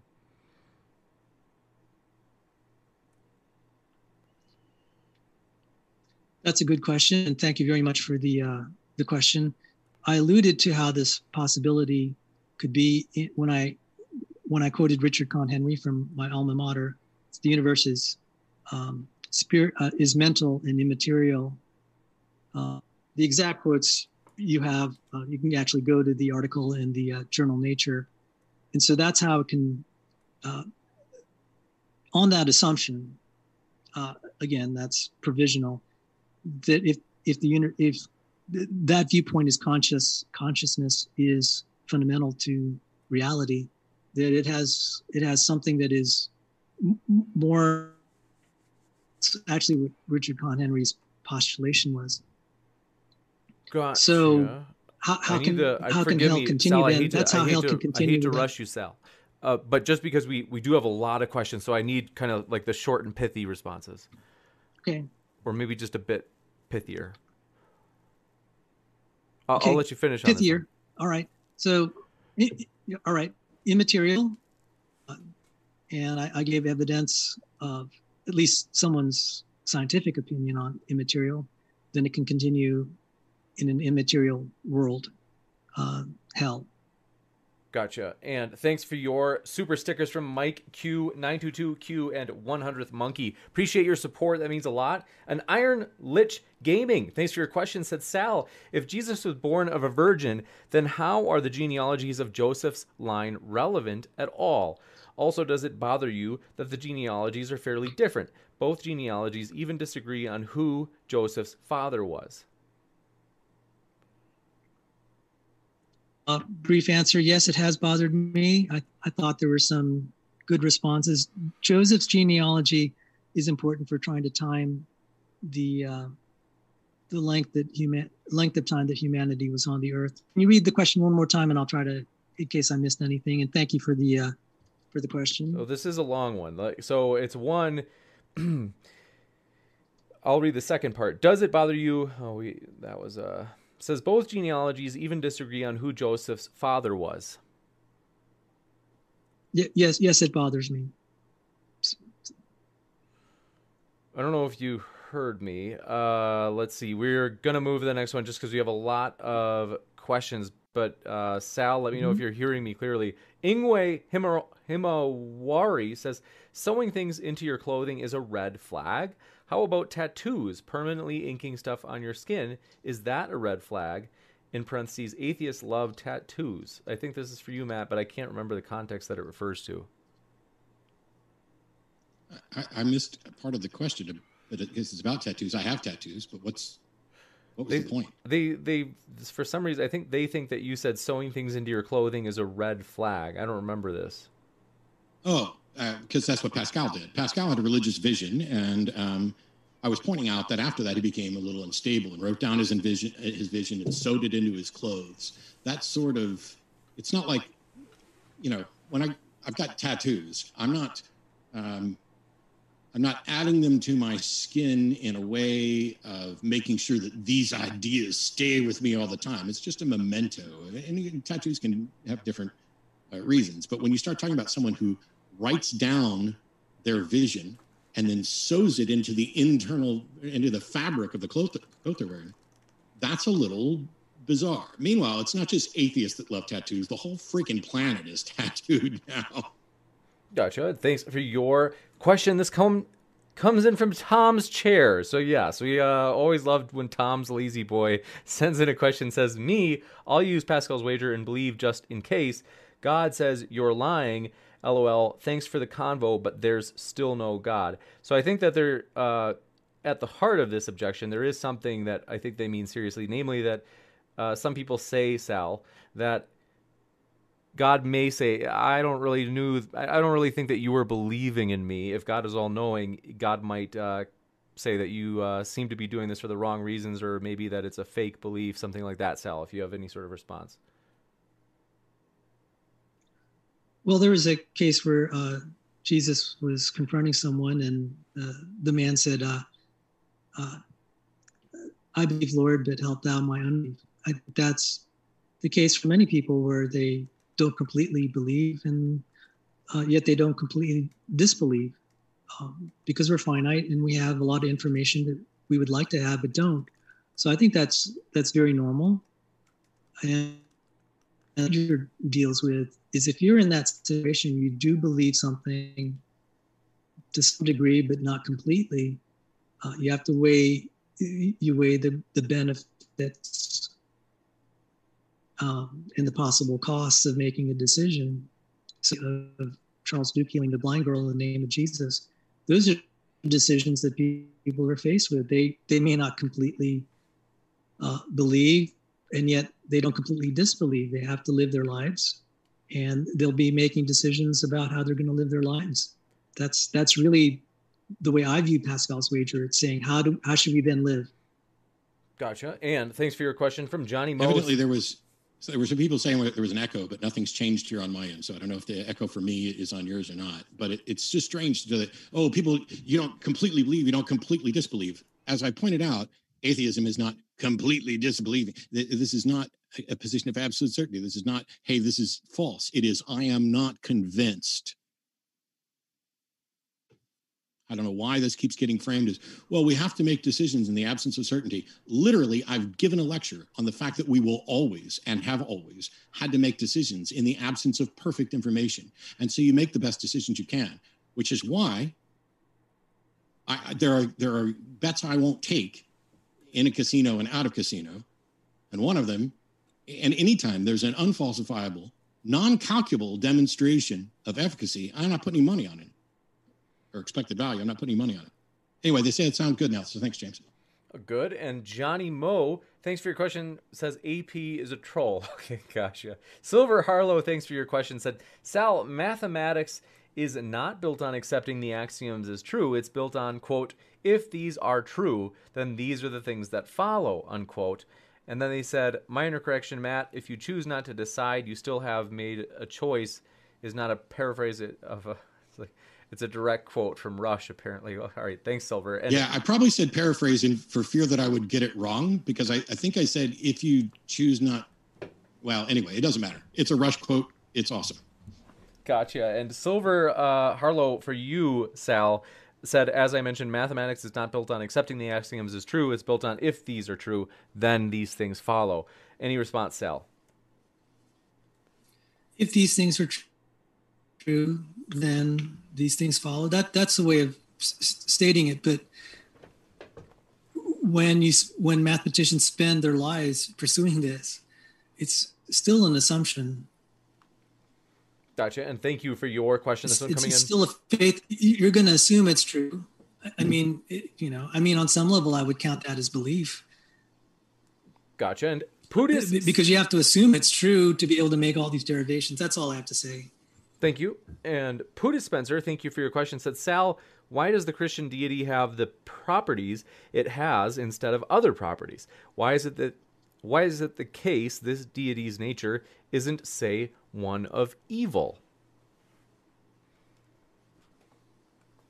I don't know. And thank you for the question. And that's something I can't answer. I do appreciate the question. I'm very sorry I don't have a good answer. Gotcha. Ian Chen, thanks for your question or comment. Said, I'm an atheist, but I really like Sal. Modern Day Debate rocks. Appreciate your kind words, Ian. And for the record, I really like Sal too. I got irritated by what he actually says. I don't have any problem with Sal. This is all about, in the context of this debate, when you start telling someone what they will and won't accept, pretending that you can read minds in order to cut down what their position, in his own words, oh, you can't tell whether or not that's God or not. So let's say that there's somebody else. Let's say that there's somebody else in another religion who believes that they've experienced a miracle, even though they acknowledge it could be a hallucination, and that this belief in this miracle leads them to believe in a God different from the one Sal is. There is no mechanism that either of them or anyone else has to tell which of them is correct. We know one of them must be wrong, and it's possible, or at least seems possible, that they might both be wrong. There's been no demonstration of anything to show what. This is just Sal's telling us what he believes. That's it. Sal, given that, I'll give you a chance to defend yourself, but then we got to go to the next one.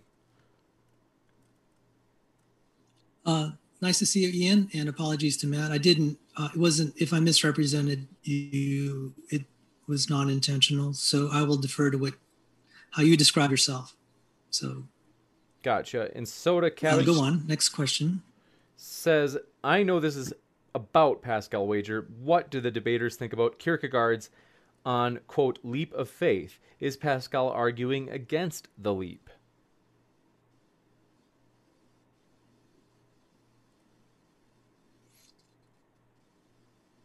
I'm not familiar enough with Kierkegaard, and I don't like leaps of faith. Maybe small steps. We all have some degree of faith in decisions we make. Gotcha. Matt, Do you have a response on that one? That's all I had. I don't have anything additional on it. Gotcha. Thank you for your question. 25th says, Matt, I am wagering versus the Christian God versus Voldemort. Both seem fictional. I am just unsure what seems more real in our collective consciousness. Thoughts? Also, is math a Platonic concept? Can it be found? Wow. The second question is going to cause me to think for a while. But yes, I think math is a discovery, but I wouldn't consider Platonic, not in any sense where we're looking at ideals, because there's so much in the way of approximation. It is derived from logic. Essentially, identity is basically defining 1 and 0.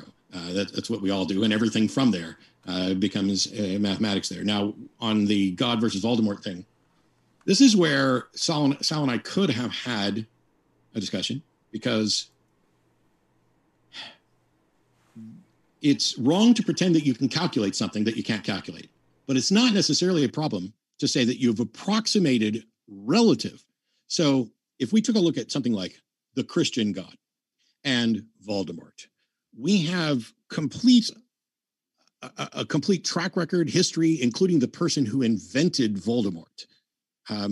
For anybody to make a case that Voldemort was real, they would have to be arguing that basically J.K. Rowling decided to tell a secret story that she knows and has access to, or whatever. I mean, it would be kind of bizarre. So when you calculate how unlikely they are, I don't see any demonstration that either of them are possible or likely.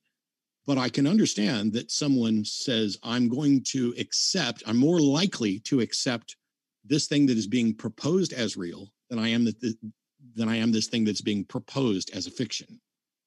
Now, the problem is, I think they're both fiction.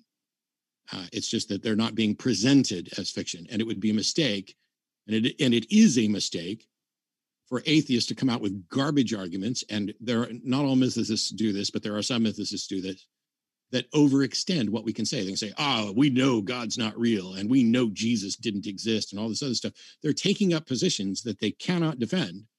And I think that that's a mistake. It's a mistake to shift the burden of proof.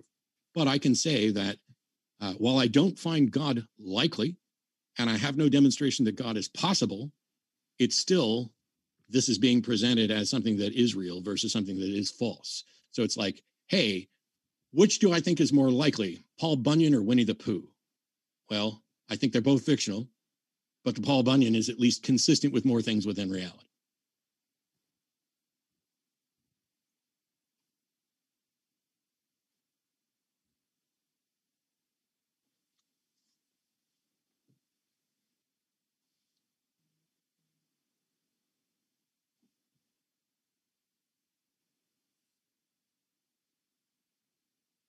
Okay, you're welcome. I'm glad I pointed it out too. Whoa, 1 second. So sorry. I was on mute. So sorry, gang in the chat. I know I'm going to get 300 messages saying I'm muted, and I appreciate that feedback, folks. I have just fixed it. So God is not real. Thanks for your super sticker of a dancing rhino. And then the thing that Matt was just responding to was they said, Matt, thank you for pointing out that Pascal didn't propose that we believe, but that we pretend to believe. That's a pet peeve of mine. Next up, Garrett Wolf, thanks for your question, said, what's to say there isn't a God that only allows rational non-belief into eternity? What if the big test isn't faith, but is instead thinking rationally, and the only way into heaven is atheism? I think that's for you, Sal. So, can you read the question? And that is a very good question.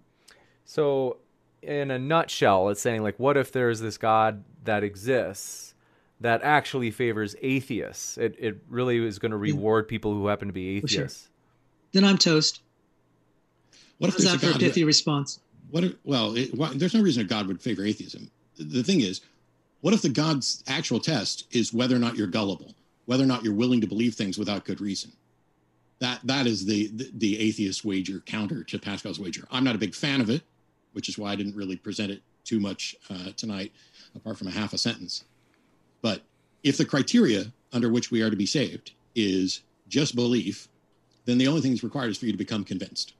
But most versions of Christianity, including what I grew up with as a Southern Baptist, don't hold that belief in and of itself is the criteria for salvation. Salvation is by grace through faith from God. There's nothing you can do, believe or otherwise, act or otherwise. That is the doctrine that I grew up on. I realize it is not the only version of Christianity.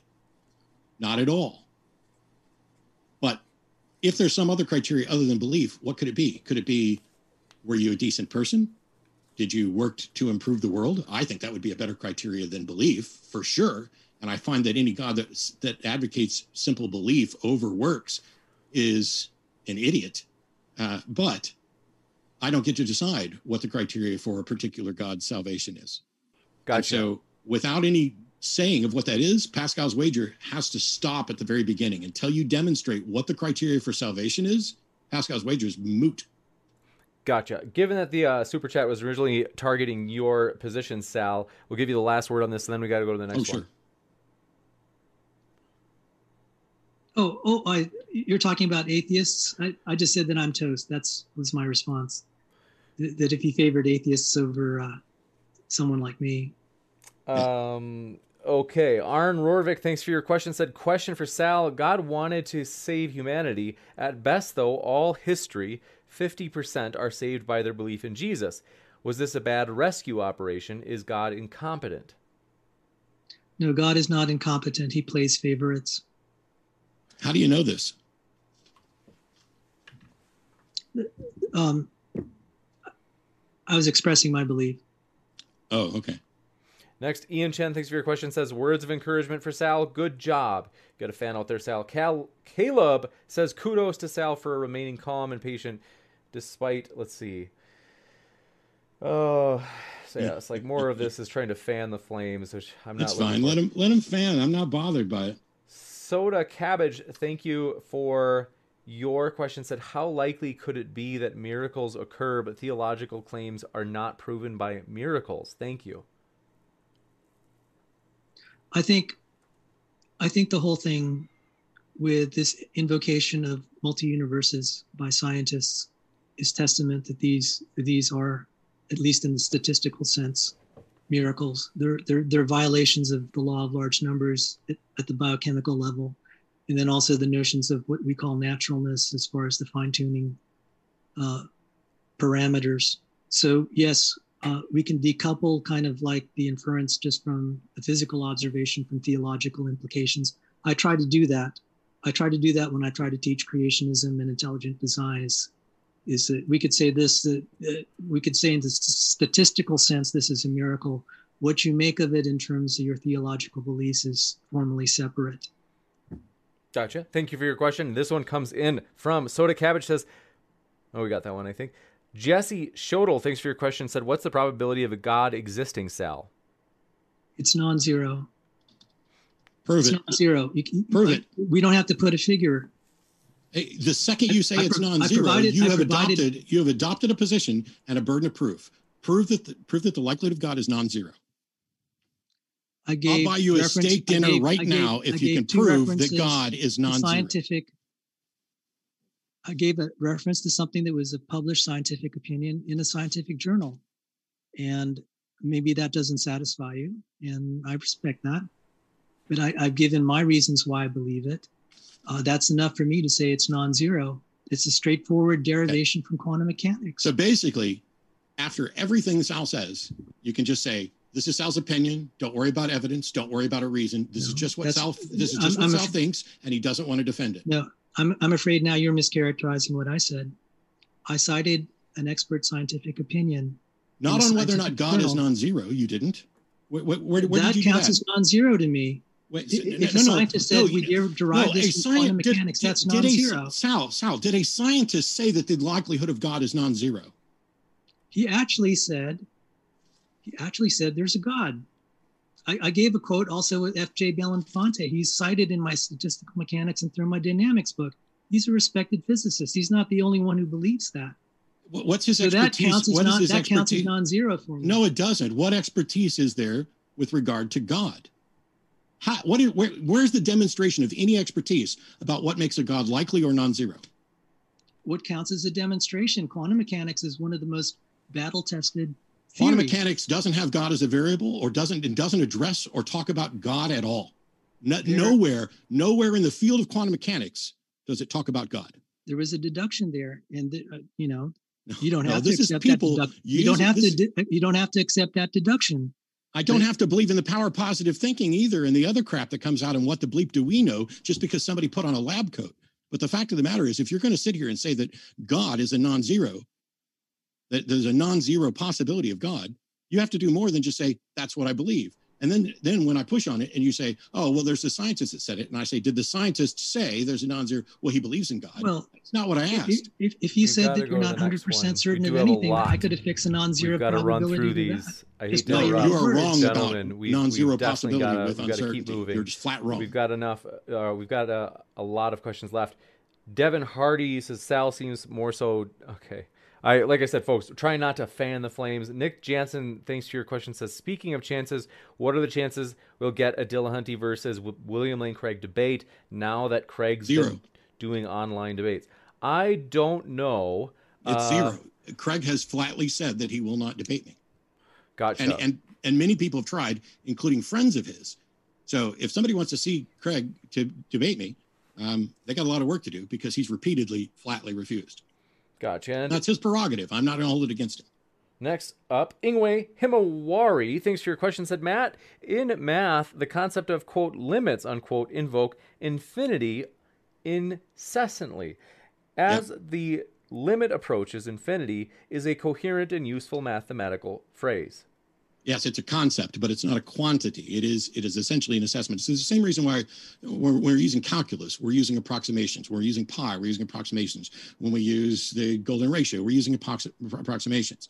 I'm not saying that we don't get incredibly good calculations. As a matter of fact, my point is the approximations are good enough. We don't need pi to 50 million digits.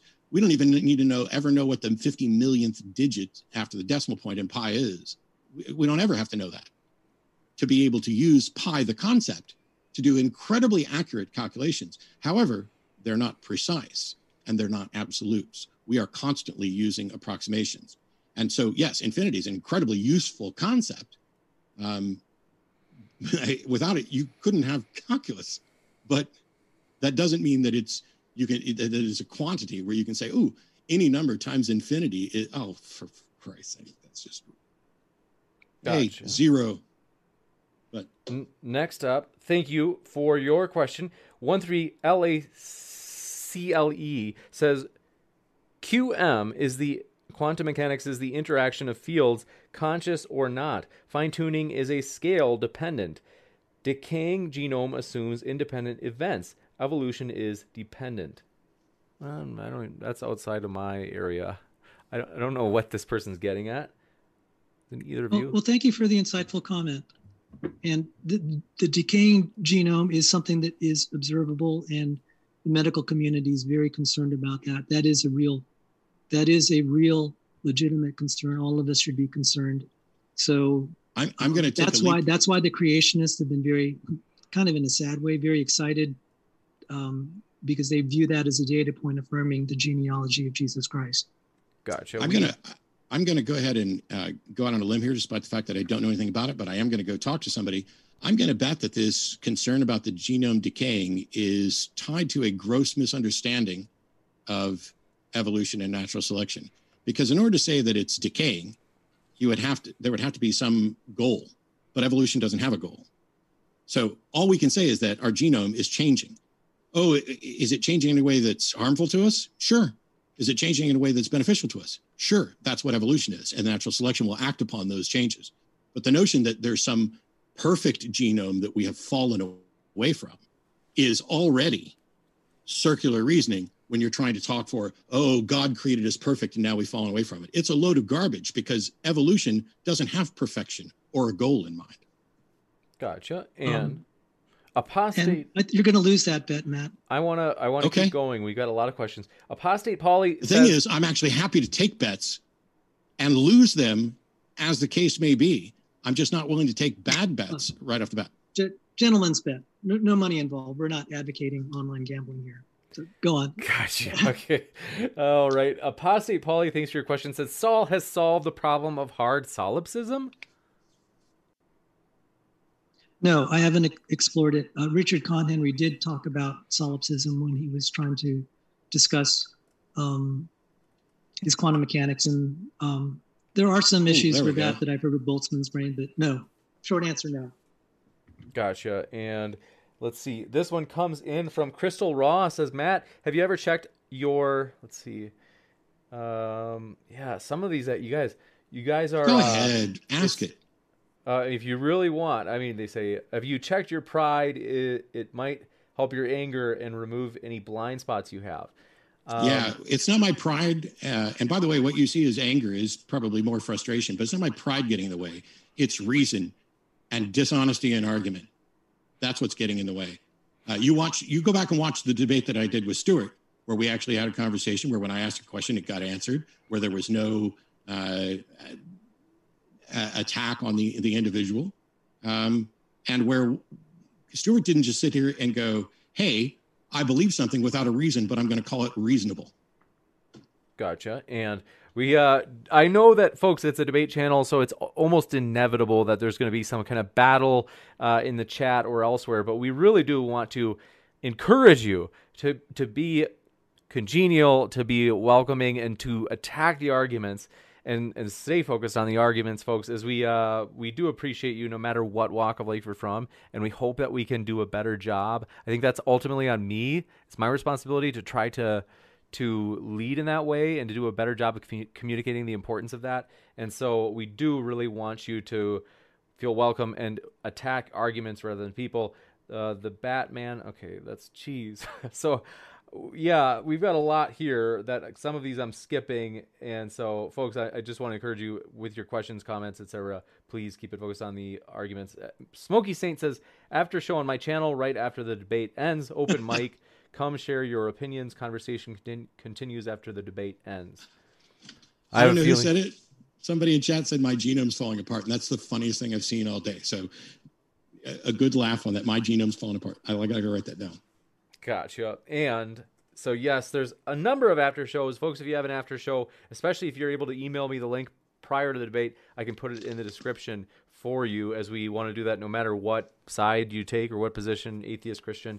And Heartland Heathen says, how do you assume the probability of a God? Explain in detail showing your work. I presume that that's directed to me. By the way, I do recommend Smoky Saint's channel. I do have a after show with a biologist. Wait, are you recommending the channel of the people who did a 4-hour conversation about how I'm a soy boy cuck and then tried to investigate the finance? You're advocating that channel? You sure? Yeah. Okay. Smoky's. So that's good. I did not. Now I'll know what bucket to put Sal in. I'm just pointing out, I'm having an after show that won't be like that. I'm talking with a biologist about evolution, and I'm sorry. There was something else that. Oh, how do I calculate show the work? I've just said you take your own certainty about God. If you're 100. I mean, this is the way that I understand it. Okay, it may not represent the way you represent your views. But for the viewer who provided that chat, if you're not 100% sure that there's no God, then I don't know how to put a figure on it. I would just put that as non-zero. Gotcha. So basically, somebody asked how to calculate something. That's non-zero. I don't know how else to do it. Somebody asked how to calculate something, and you came up with an answer that's the rough equivalent of just make up whatever you want. I mean, that's make up what is your best estimate. That's all we can do. Gotcha. We also have another question. This one coming in from, let's see, we have a number. I didn't know that Smoky Saint had that stream. I thought I had heard of this. I may be wrong. I don't know if it is. It might be. I thought it was Maddox, but I thought it was all of them together. Let me say this, Matt. I say kind things about you. I don't know that I've said anything. That's fine. I mean, if I've said things that you. But you're fine sidling up to the people who've said unkind things, and you're fine with accusing me of things during a debate. That's fair for you to point out. So thank you. Next up, FFKKFF says, wouldn't atheism with regard to a particular God claim save the time practicing from that religion. In other words, like, isn't there a benefit thus in being an atheist relative to other gods? I think they're saying, there's value in that. Big up J-Man. Am I J-Man? I don't know. But anyway, that's the... You are J-Man for sure. I guess I'm J-Man, but I don't really understand. I just don't understand if they mean, wouldn't atheism with regard to a particular God claim save the time practicing that Yes, religion? I don't have to get up early on Sunday. I don't have to go to church. I don't have to go to synagogue on Saturday. No matter what religion I'm not a part of, I'm not spending that time doing it. This is what I touched on when Pascal, or Pascal's wager, says that you've lost nothing. The truth is, if you devote your life to an idea that is not true, then what you have lost is access to the truth. And every minute that you've spent in devotion to that idea that wasn't true, and every dollar that you've spent in devotion and in support of that idea that's not true, if it's not true, you have lost access to the truth. Because once you are convinced that you have the right answer, you don't keep looking for the right answer. You're convinced you have it. And so when Pascal or anybody else using Pascal's wager suggests that I should just believe in a God because I lose nothing, well, that's not true. Because believing in a God comes with baggage. Even if a God isn't there, even if I just said, you know what, I don't believe that the Christian God actually exists, but I'm going to take this list of things that apply to a version of Christianity, and I'm going to put those in practice in my life. And maybe I get the one where I'm okay with gay marriage. Maybe I get the one where I'm okay with slavery. Maybe I get the one where I'm okay with subjugating women. All of those I would find as negatives. What does atheism have to offer? Freedom, individual responsibility, equality, those things. Not because of atheism. It's humanism. It is the principles of humanism that guarantee those things. But there's no equality under Christianity. None. Gotcha. Not the slightest bit.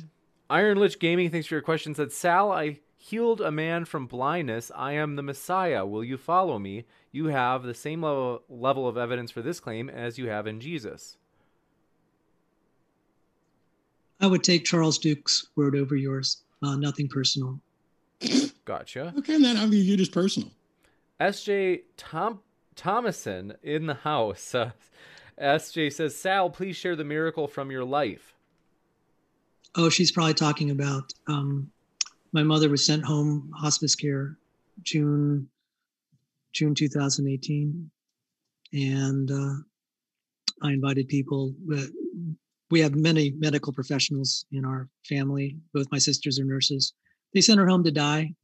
I estimated she had 7 days to live. People from my church came into our room. Actually, this very room, they set up a hospital bed, kind of in here.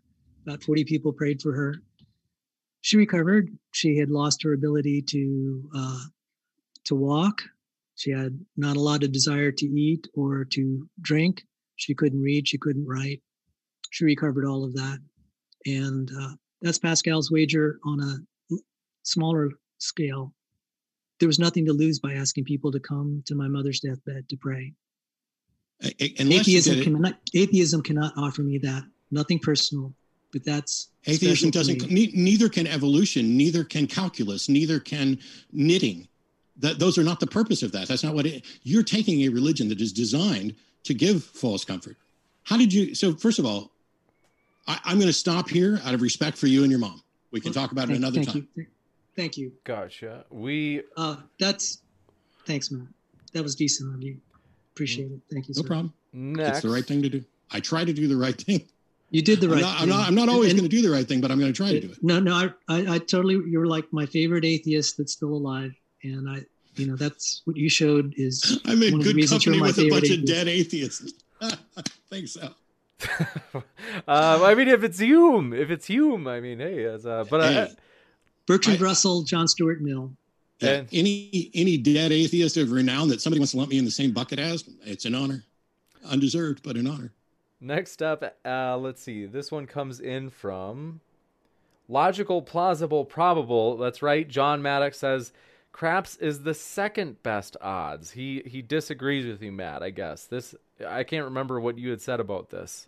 So Baccarat on the banker bet is the best single bet odds at like just over 1%. Pass line bet is at 1.4%, but the odds that money that you back the pass line with is at 0%. So if you look up what if you play a pass line bet backed by odds and consistent come bets backed by odds, you can offset that 1.4 to under 1% so that it comes in as better than a single bet in Baccarat. But it's not the best single bet. So some people look at it at what is the best single bet? Well, it's Baccarat Banker at like 104%. Other people look at like this and say, hang on, what are my actual, sorry, I'm losing my train of thought as I go through this.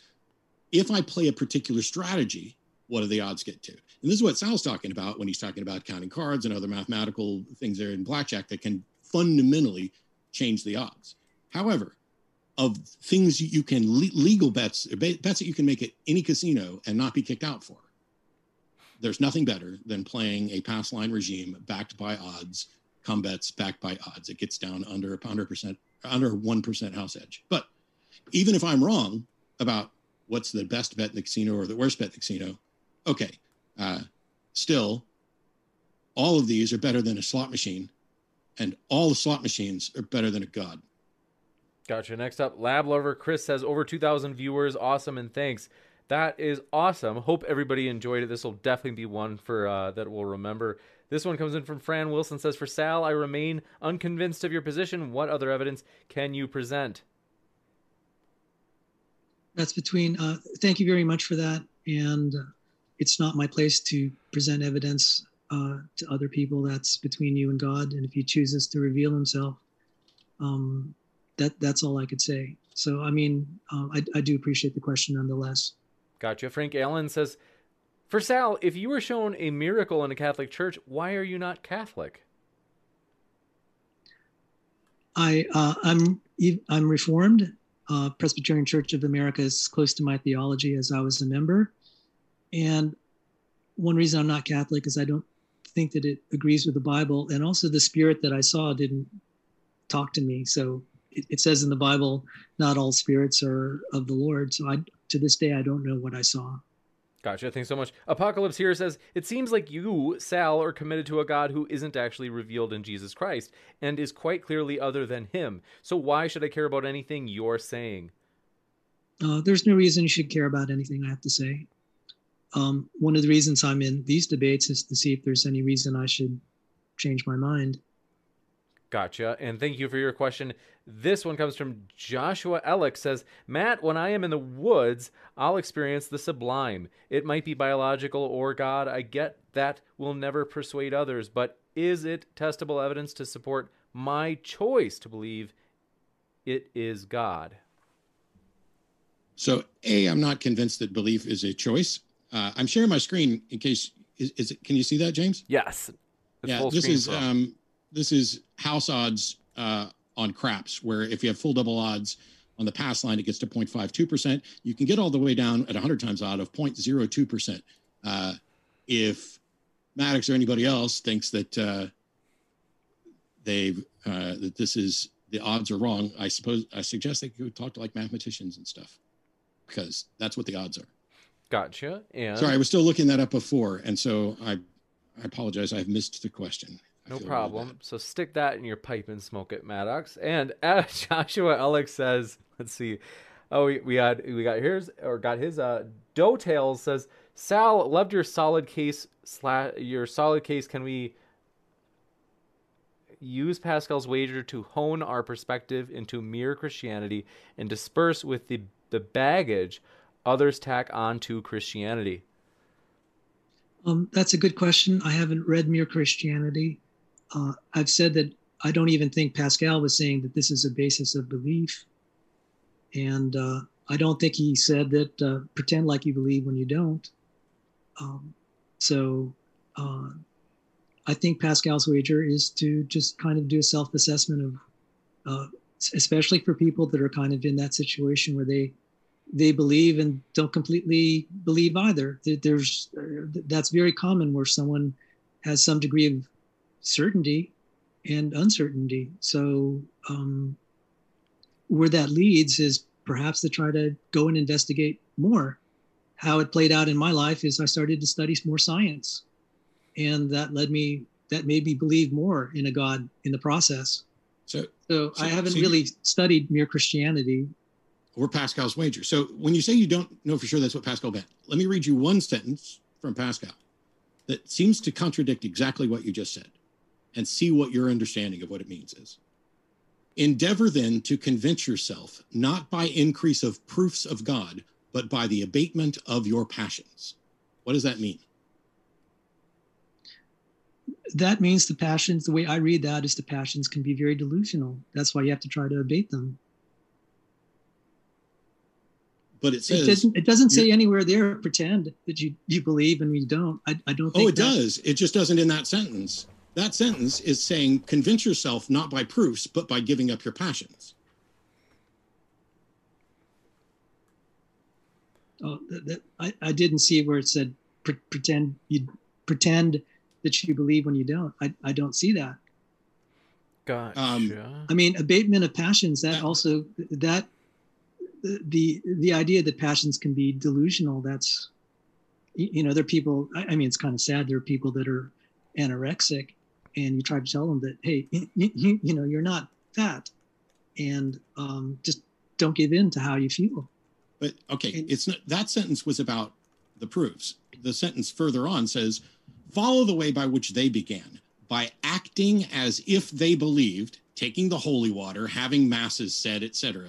Even this will naturally make you believe and deaden your acuteness. How is that anything other than a cry to fake it till you make it? I'll give For you a chance to myself, respond, Literally Sal. says act as if they believed. I'll give you a chance to respond, Sal, then I'm going to move to the next one. No, sometimes when you follow the practice, maybe God will start answering your prayers and revealing things to you.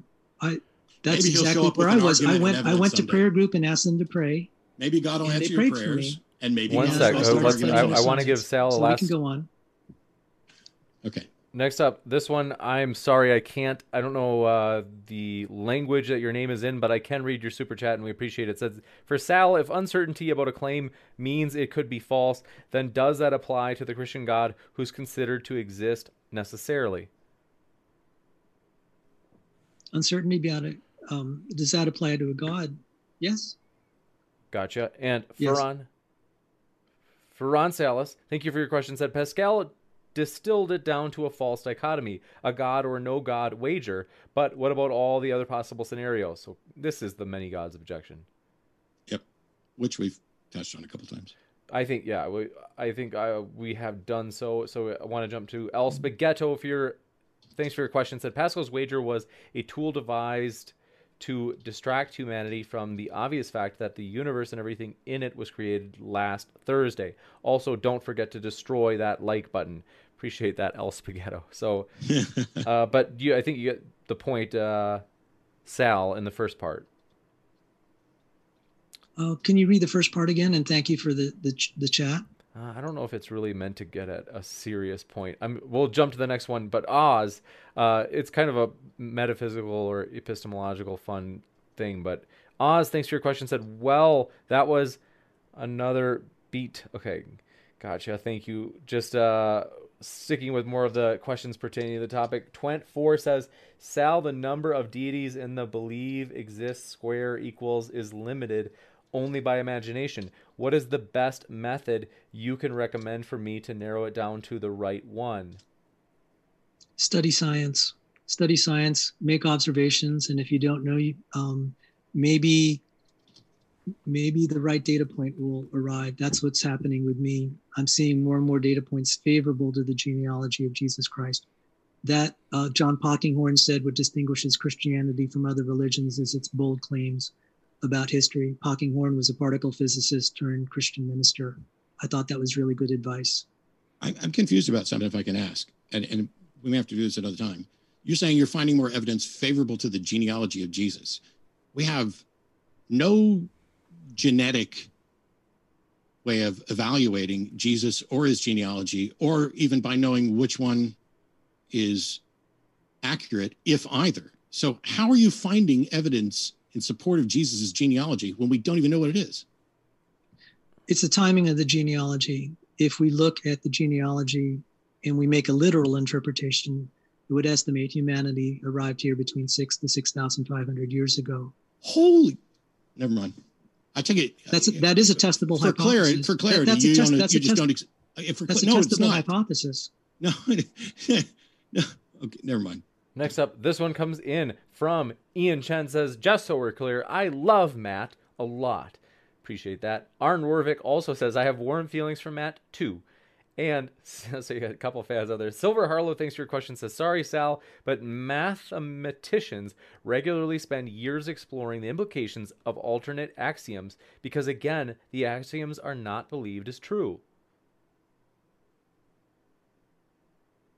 Well, thank you. That's question. news to me. Oh, it was said mathematicians regularly spend years exploring the implications of alternate axioms because, again, the axioms are not believed as true.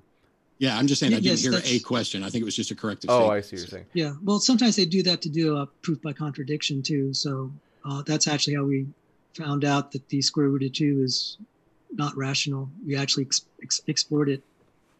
And gotcha. Anyway, go on. Thank you for the comment. Oz says, Sal got... Okay, let's see. Cutest girl, thanks for your super chat. Didn't see a question. If you have a question and you want to just put it as a normal chat, and I'll read it as a super chat since I didn't see a question here in case something went wrong.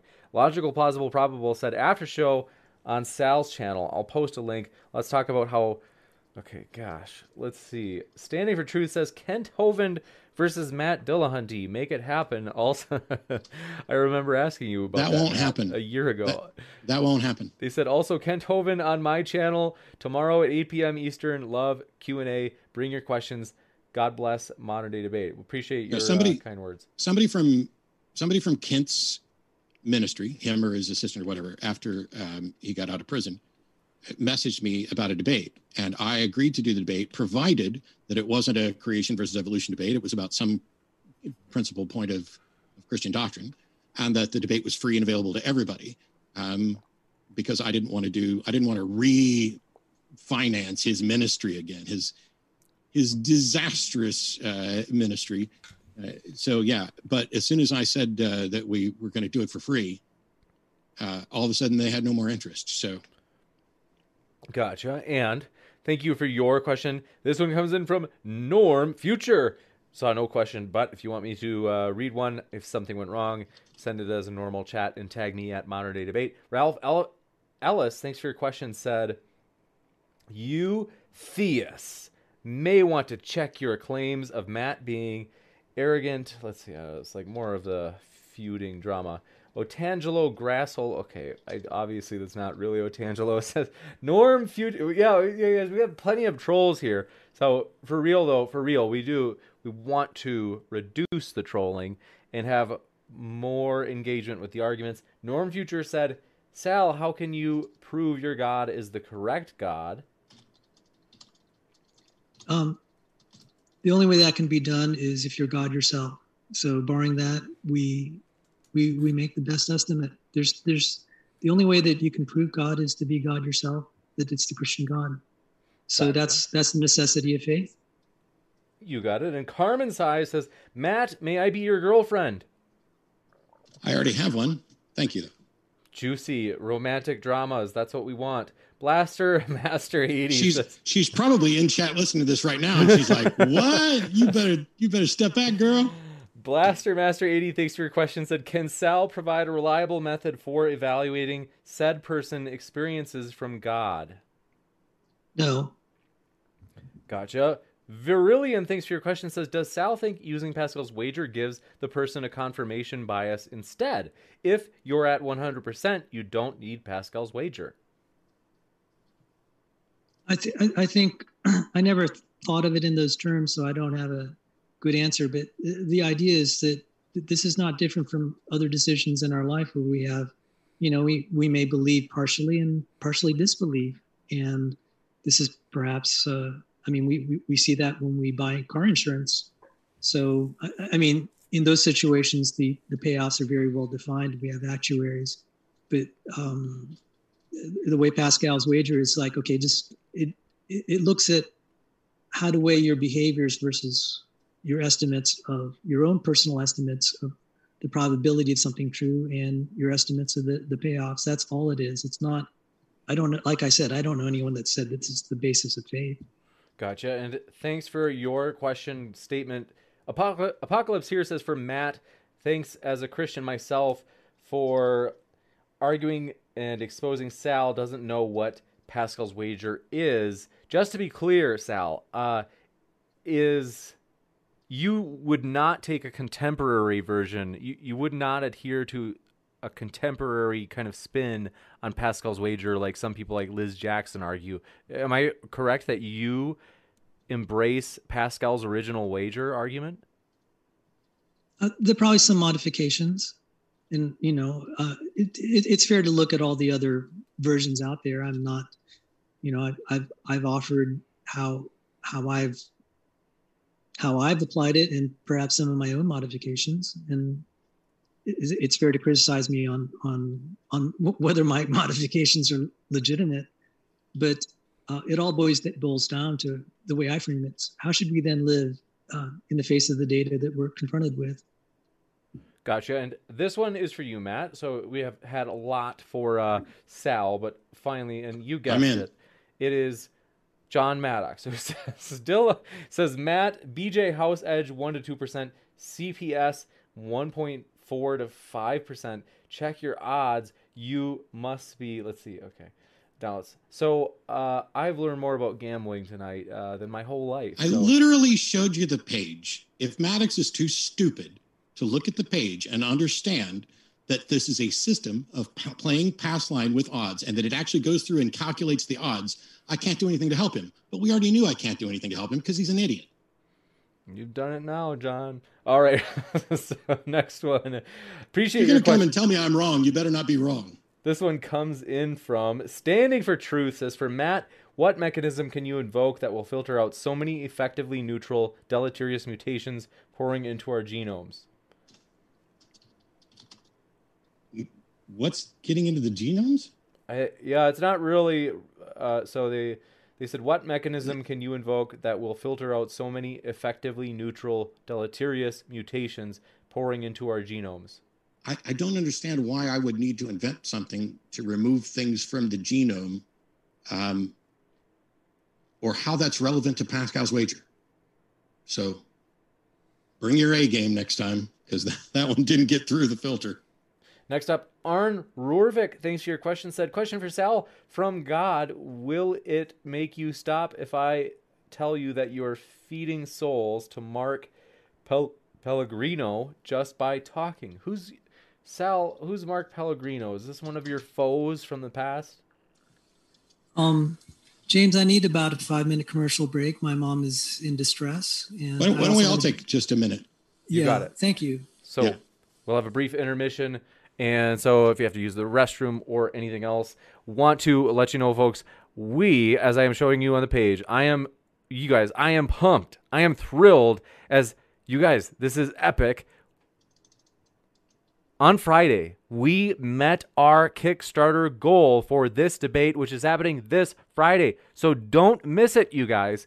The Kickstarter closes this Thursday. So it closes the day before the debate. And for only $3, you can watch it live, and we are trying to reach our Kickstarter reach goal. In other words, going beyond our original goal. And we had mentioned we want to use that to travel down to the Atheist Experience studio so that we can have another live debate with Matt, and we'll see who it might be against. And so we really do want to encourage you guys to, if you have not pledged already, consider doing it. And I got to tell you guys, we are really pumped. Want to show you a couple of things about this. One, you might be thinking, well, James, why are you doing this? So it allows us to take, frankly, kind of, you could say, bigger risks in terms of things we do, having more in-person debates, having more travel, having all sorts of stuff like that, takes costs. And so that's one way in which you help support the channel. And so I want to, maybe you're like, I don't know if I really like the topic of whether or not Christianity is dangerous. I want to say, have you ever felt like this debate offers you value where you're like, hey, yeah, I've enjoyed the debates there. I say, hey, even for that purpose, even if you're not crazy about this debate, namely the one that you're seeing on the screen, well, just know that this helps us to know by you pledging that this Kickstarter idea is an effective strategy so that we can have bigger, badder, huger made that up right now, debates in the future. And so we'd highly encourage you. The link to that is in the description. And during this intermission is a great time to check out that Kickstarter page. I want to show you guys a couple of things as it is thrilling that we've reached the goal. I have to say thank you so much to everybody who has helped. If you're wondering, well, how do I do Kickstarter? Like, how does that work? As you can see on the screen, you can log in with Facebook. You can just bypass creating a Kickstarter account. It's a piece of cake. And if you log in with your Facebook, it basically like saves that information. And so the day of the debate, we're going to send out a link so that you can watch it live. It will be posted for the rest of the world to see. And so it's not going to be, it's going to be sometime within the next couple of days after it airs live. But like we said, if you have thought, hey, yeah, this channel, like, we've gotten some value out of it, it's been fun, want to ask you to consider, throw a few bucks in. $3, it's basically the price of a cup of coffee. As you're seeing on the screen, that's all it is. That's our lowest pledge amount, and that way you get to watch it live. And as I had mentioned, that helps us do fun, cool things like make those trips down to the Atheist Experience Studio with bigger, huger speakers. And so that's a really cool thing, as well as, let me just see if I could find this. I had mentioned, you guys, we're crazy. There it is. That's right. We have been going crazy. This is our post-credit scene usually, but don't worry. We've got more questions to come. This is myself, Steven Steen, and T-Jump doing our car wash in January. You can tell it was a cold day, but we still bore the short shorts. It was, it's just what we do when we do car washes. We are determined to reach this goal for our Kickstarter reach goal, and it has a purpose, namely to do more fun events traveling, because I'm not joking. I'd actually love to do kind of like a traveling modern day debate. What's the word I'm looking for? On tour type of thing this summer. And so making a trip down to Texas, for example, that would be epic. That would hopefully be a part of it. And this is, again, I'm inviting myself into like the Atheist Experience Studio. But this depends on when COVID restrictions and everything and when everybody's comfortable and ready for it, because we don't want to rush that. However, though, we do, and by the way, Sal, if you're listening, let me know whenever you're present. And if you're not, we'll check in just a couple of minutes. But do want to say, folks, we are really excited about this project, as it's going to be a fun one, and it helps us to do bigger things here at the channel. And so we really do want to say we appreciate all of your support. And James, yeah, I'm back, and I can't post things in chat quickly enough. So if you have questions stacked up for me that won't necessarily require Sal, sorry, I'm happy to do those. If not, you keep doing whatever you want to do. You're in charge. I know. I like this. This is a good idea. It's a good use of time. Joshua Alex says, Matt, I'm an agnostic theist. I choose to believe in God because I can repeatedly predict a sublime experience. While not persuasive to others, isn't this good evidence for me to believe in God? No. Gotcha. And Ed says, Matt, everyone that follows... Let me clarify. Because the fact I have sublime experiences, and so can other people. Sublime experiences aren't proof of God. If you want to make the case that sublime experiences are proof for God, you'd need to make an argument for it. But what you're doing seems to be no different than what Sal's doing, which is, I really don't know, but this is the way I feel about it. Gotcha. So, no, I would say it's not reasonable. If it's reasonable, you give a reason. If it's not reasonable, you make appeals to faith.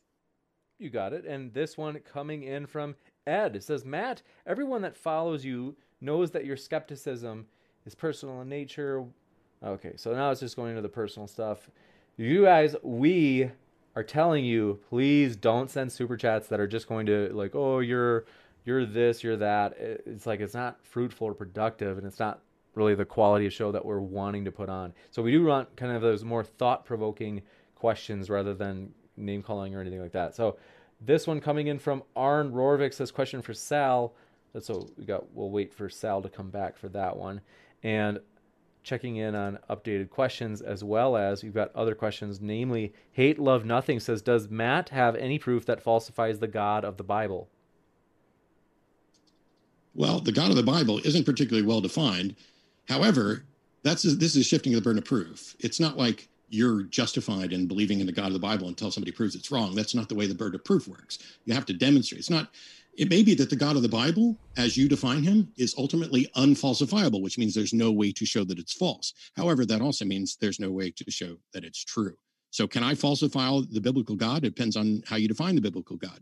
If you define the biblical God as a moral absolute who also holds that slavery is moral, then I would argue that you and me, and I hope that you agree with this, thinking slavery is immoral and making a good case for it would show at least some sort of contradiction with the God of the Bible. And there you go for the person who before the debate asked whether or not we'd be talking about slavery. I had to throw one in.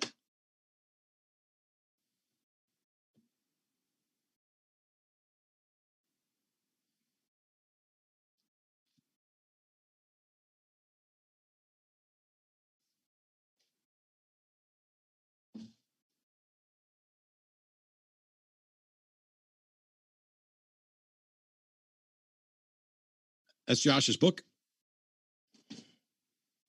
So you won't have to just listen to me. You'll have an expert. Crap, I was muted that whole time. Ugh.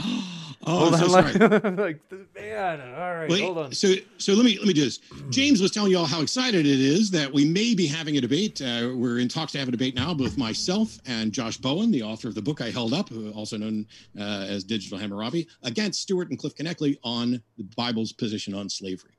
So what it means is not only do we get to have like an official discussion about slavery, but there actually being a historian on my side. So I don't have to say anything or do anything, and y'all don't have to listen to me very much because I'll be a real expert here. Touche, it's going to be juicy. And so absolutely, we are really excited. And so with that, let's see, want to mention a couple of other things while we're at it. Oh, Sal, glad to have you back. And we do have questions. Hey, Sal. This one, Sal, this is a burning question. It's been burning deep in our souls while you were away. We're excited to ask this. This was from Arn Rorvik. Question for Sal. Oh, we asked that one. Where was the one that I was going to ask? This is from Mini Goo.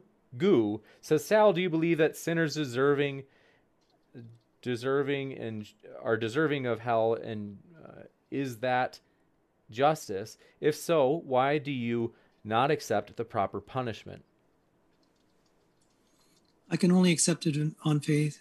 That's probably one of the biggest problems for me personally. So yes, I do accept it on faith. Gotcha. But I'm not in a position to judge. I'm not God. And that's why I do accept it on faith. What a way of abdicating responsibility for a position you hold. I take it on faith, but hey, who am I to judge? I don't know. Maybe a human being with a mind who should want to believe as many true things and as few false things as possible, who should want to have a criteria that best establishes whether or not a claim is likely true before they go believing it. Oh, well, it's a safe bet, and hey, if I'm wrong, only God can. I mean, I just don't get that. I'm not even knocking it. I just genuinely don't get it. It's like you don't care about what's true. And I'm not saying you don't. I'm saying that's how it seems to me. I'm not making an accusation. It seems. No, I respect that, Matt, and thank you for your comment. This one comes in from Arn Rorvik says, I can't believe you read that, James, LOL. What was it about this Mark Pellegrino fellow? Is that, I think that I was asking, Sal, is that one of your foes from the past? Who's Mark Pellegrino? I don't recognize the name. If we've run into each other, apologies.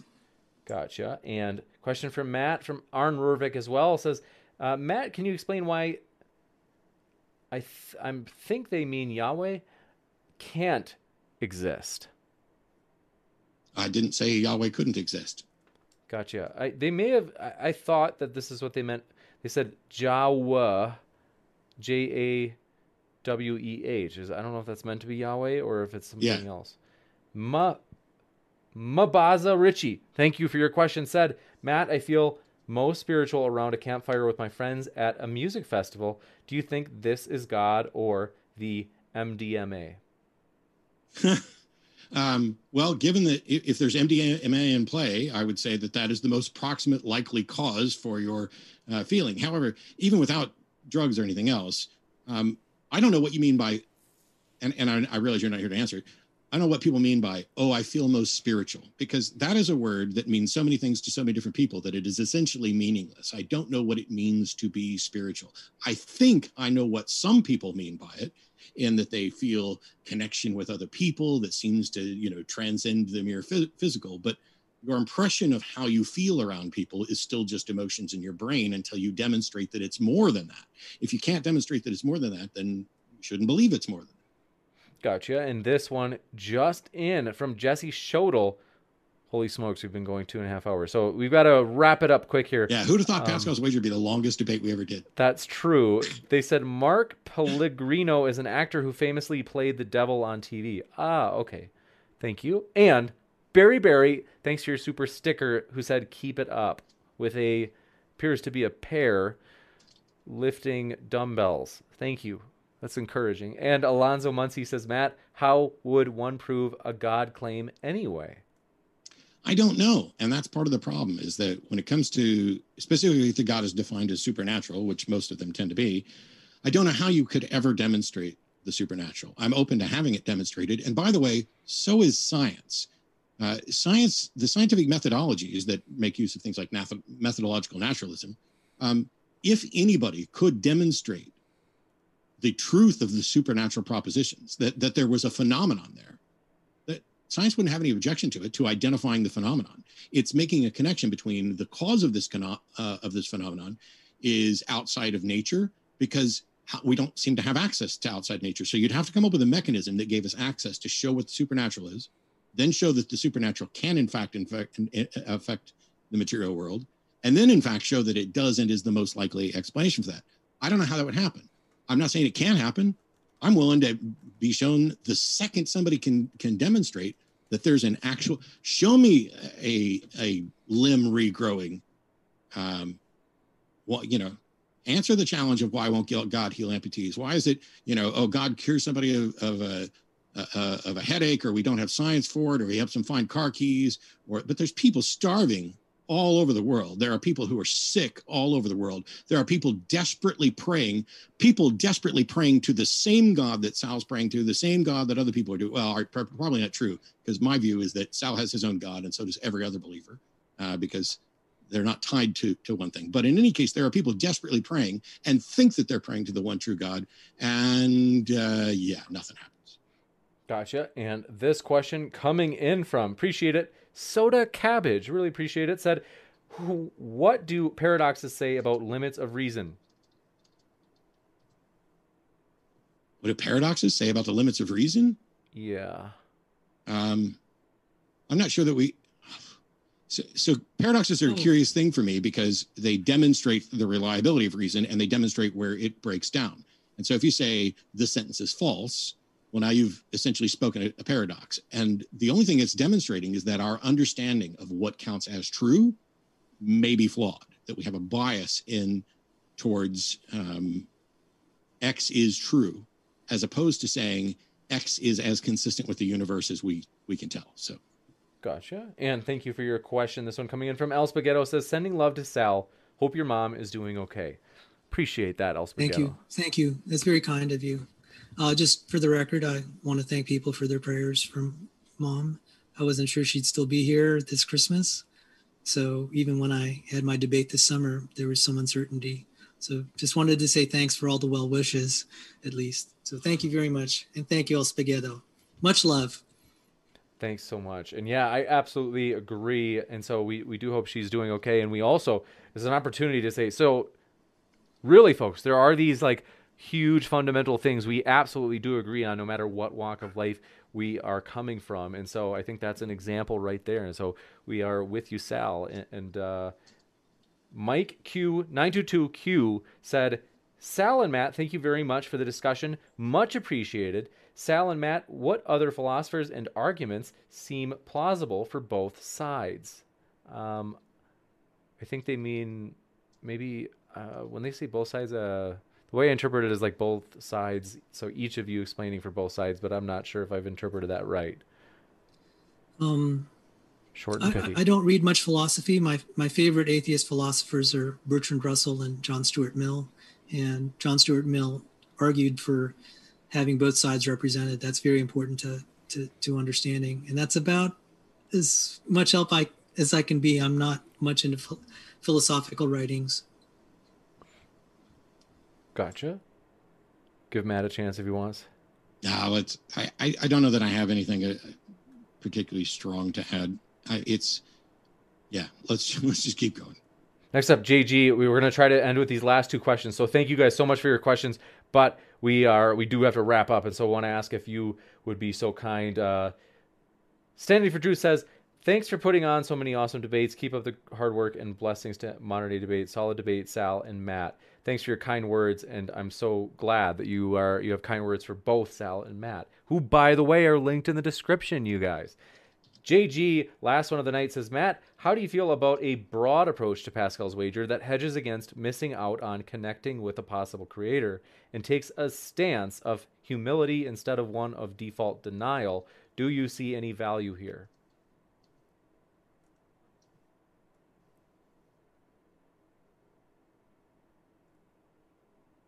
Any value? Oh, I thought that was for Sal. Oh no, I think they said. All right, I'm distracted by chat, and for that I apologize. I got way sidetracked. No worries. I appreciate you focus on James. You've stayed past our original time mentioned, so we do want to wrap up with this one. We want to say thanks, Matt. Completely focused. Thank you to Matt and Sal for staying past the original time that I had shared with them, as we thought this would last. Roughly, they said, Matt, how do you feel about a broad approach to Pascal's wager that hedges against missing out on connecting with a possible creator and takes a stance of humility instead of one of default denial? Do you see any value here?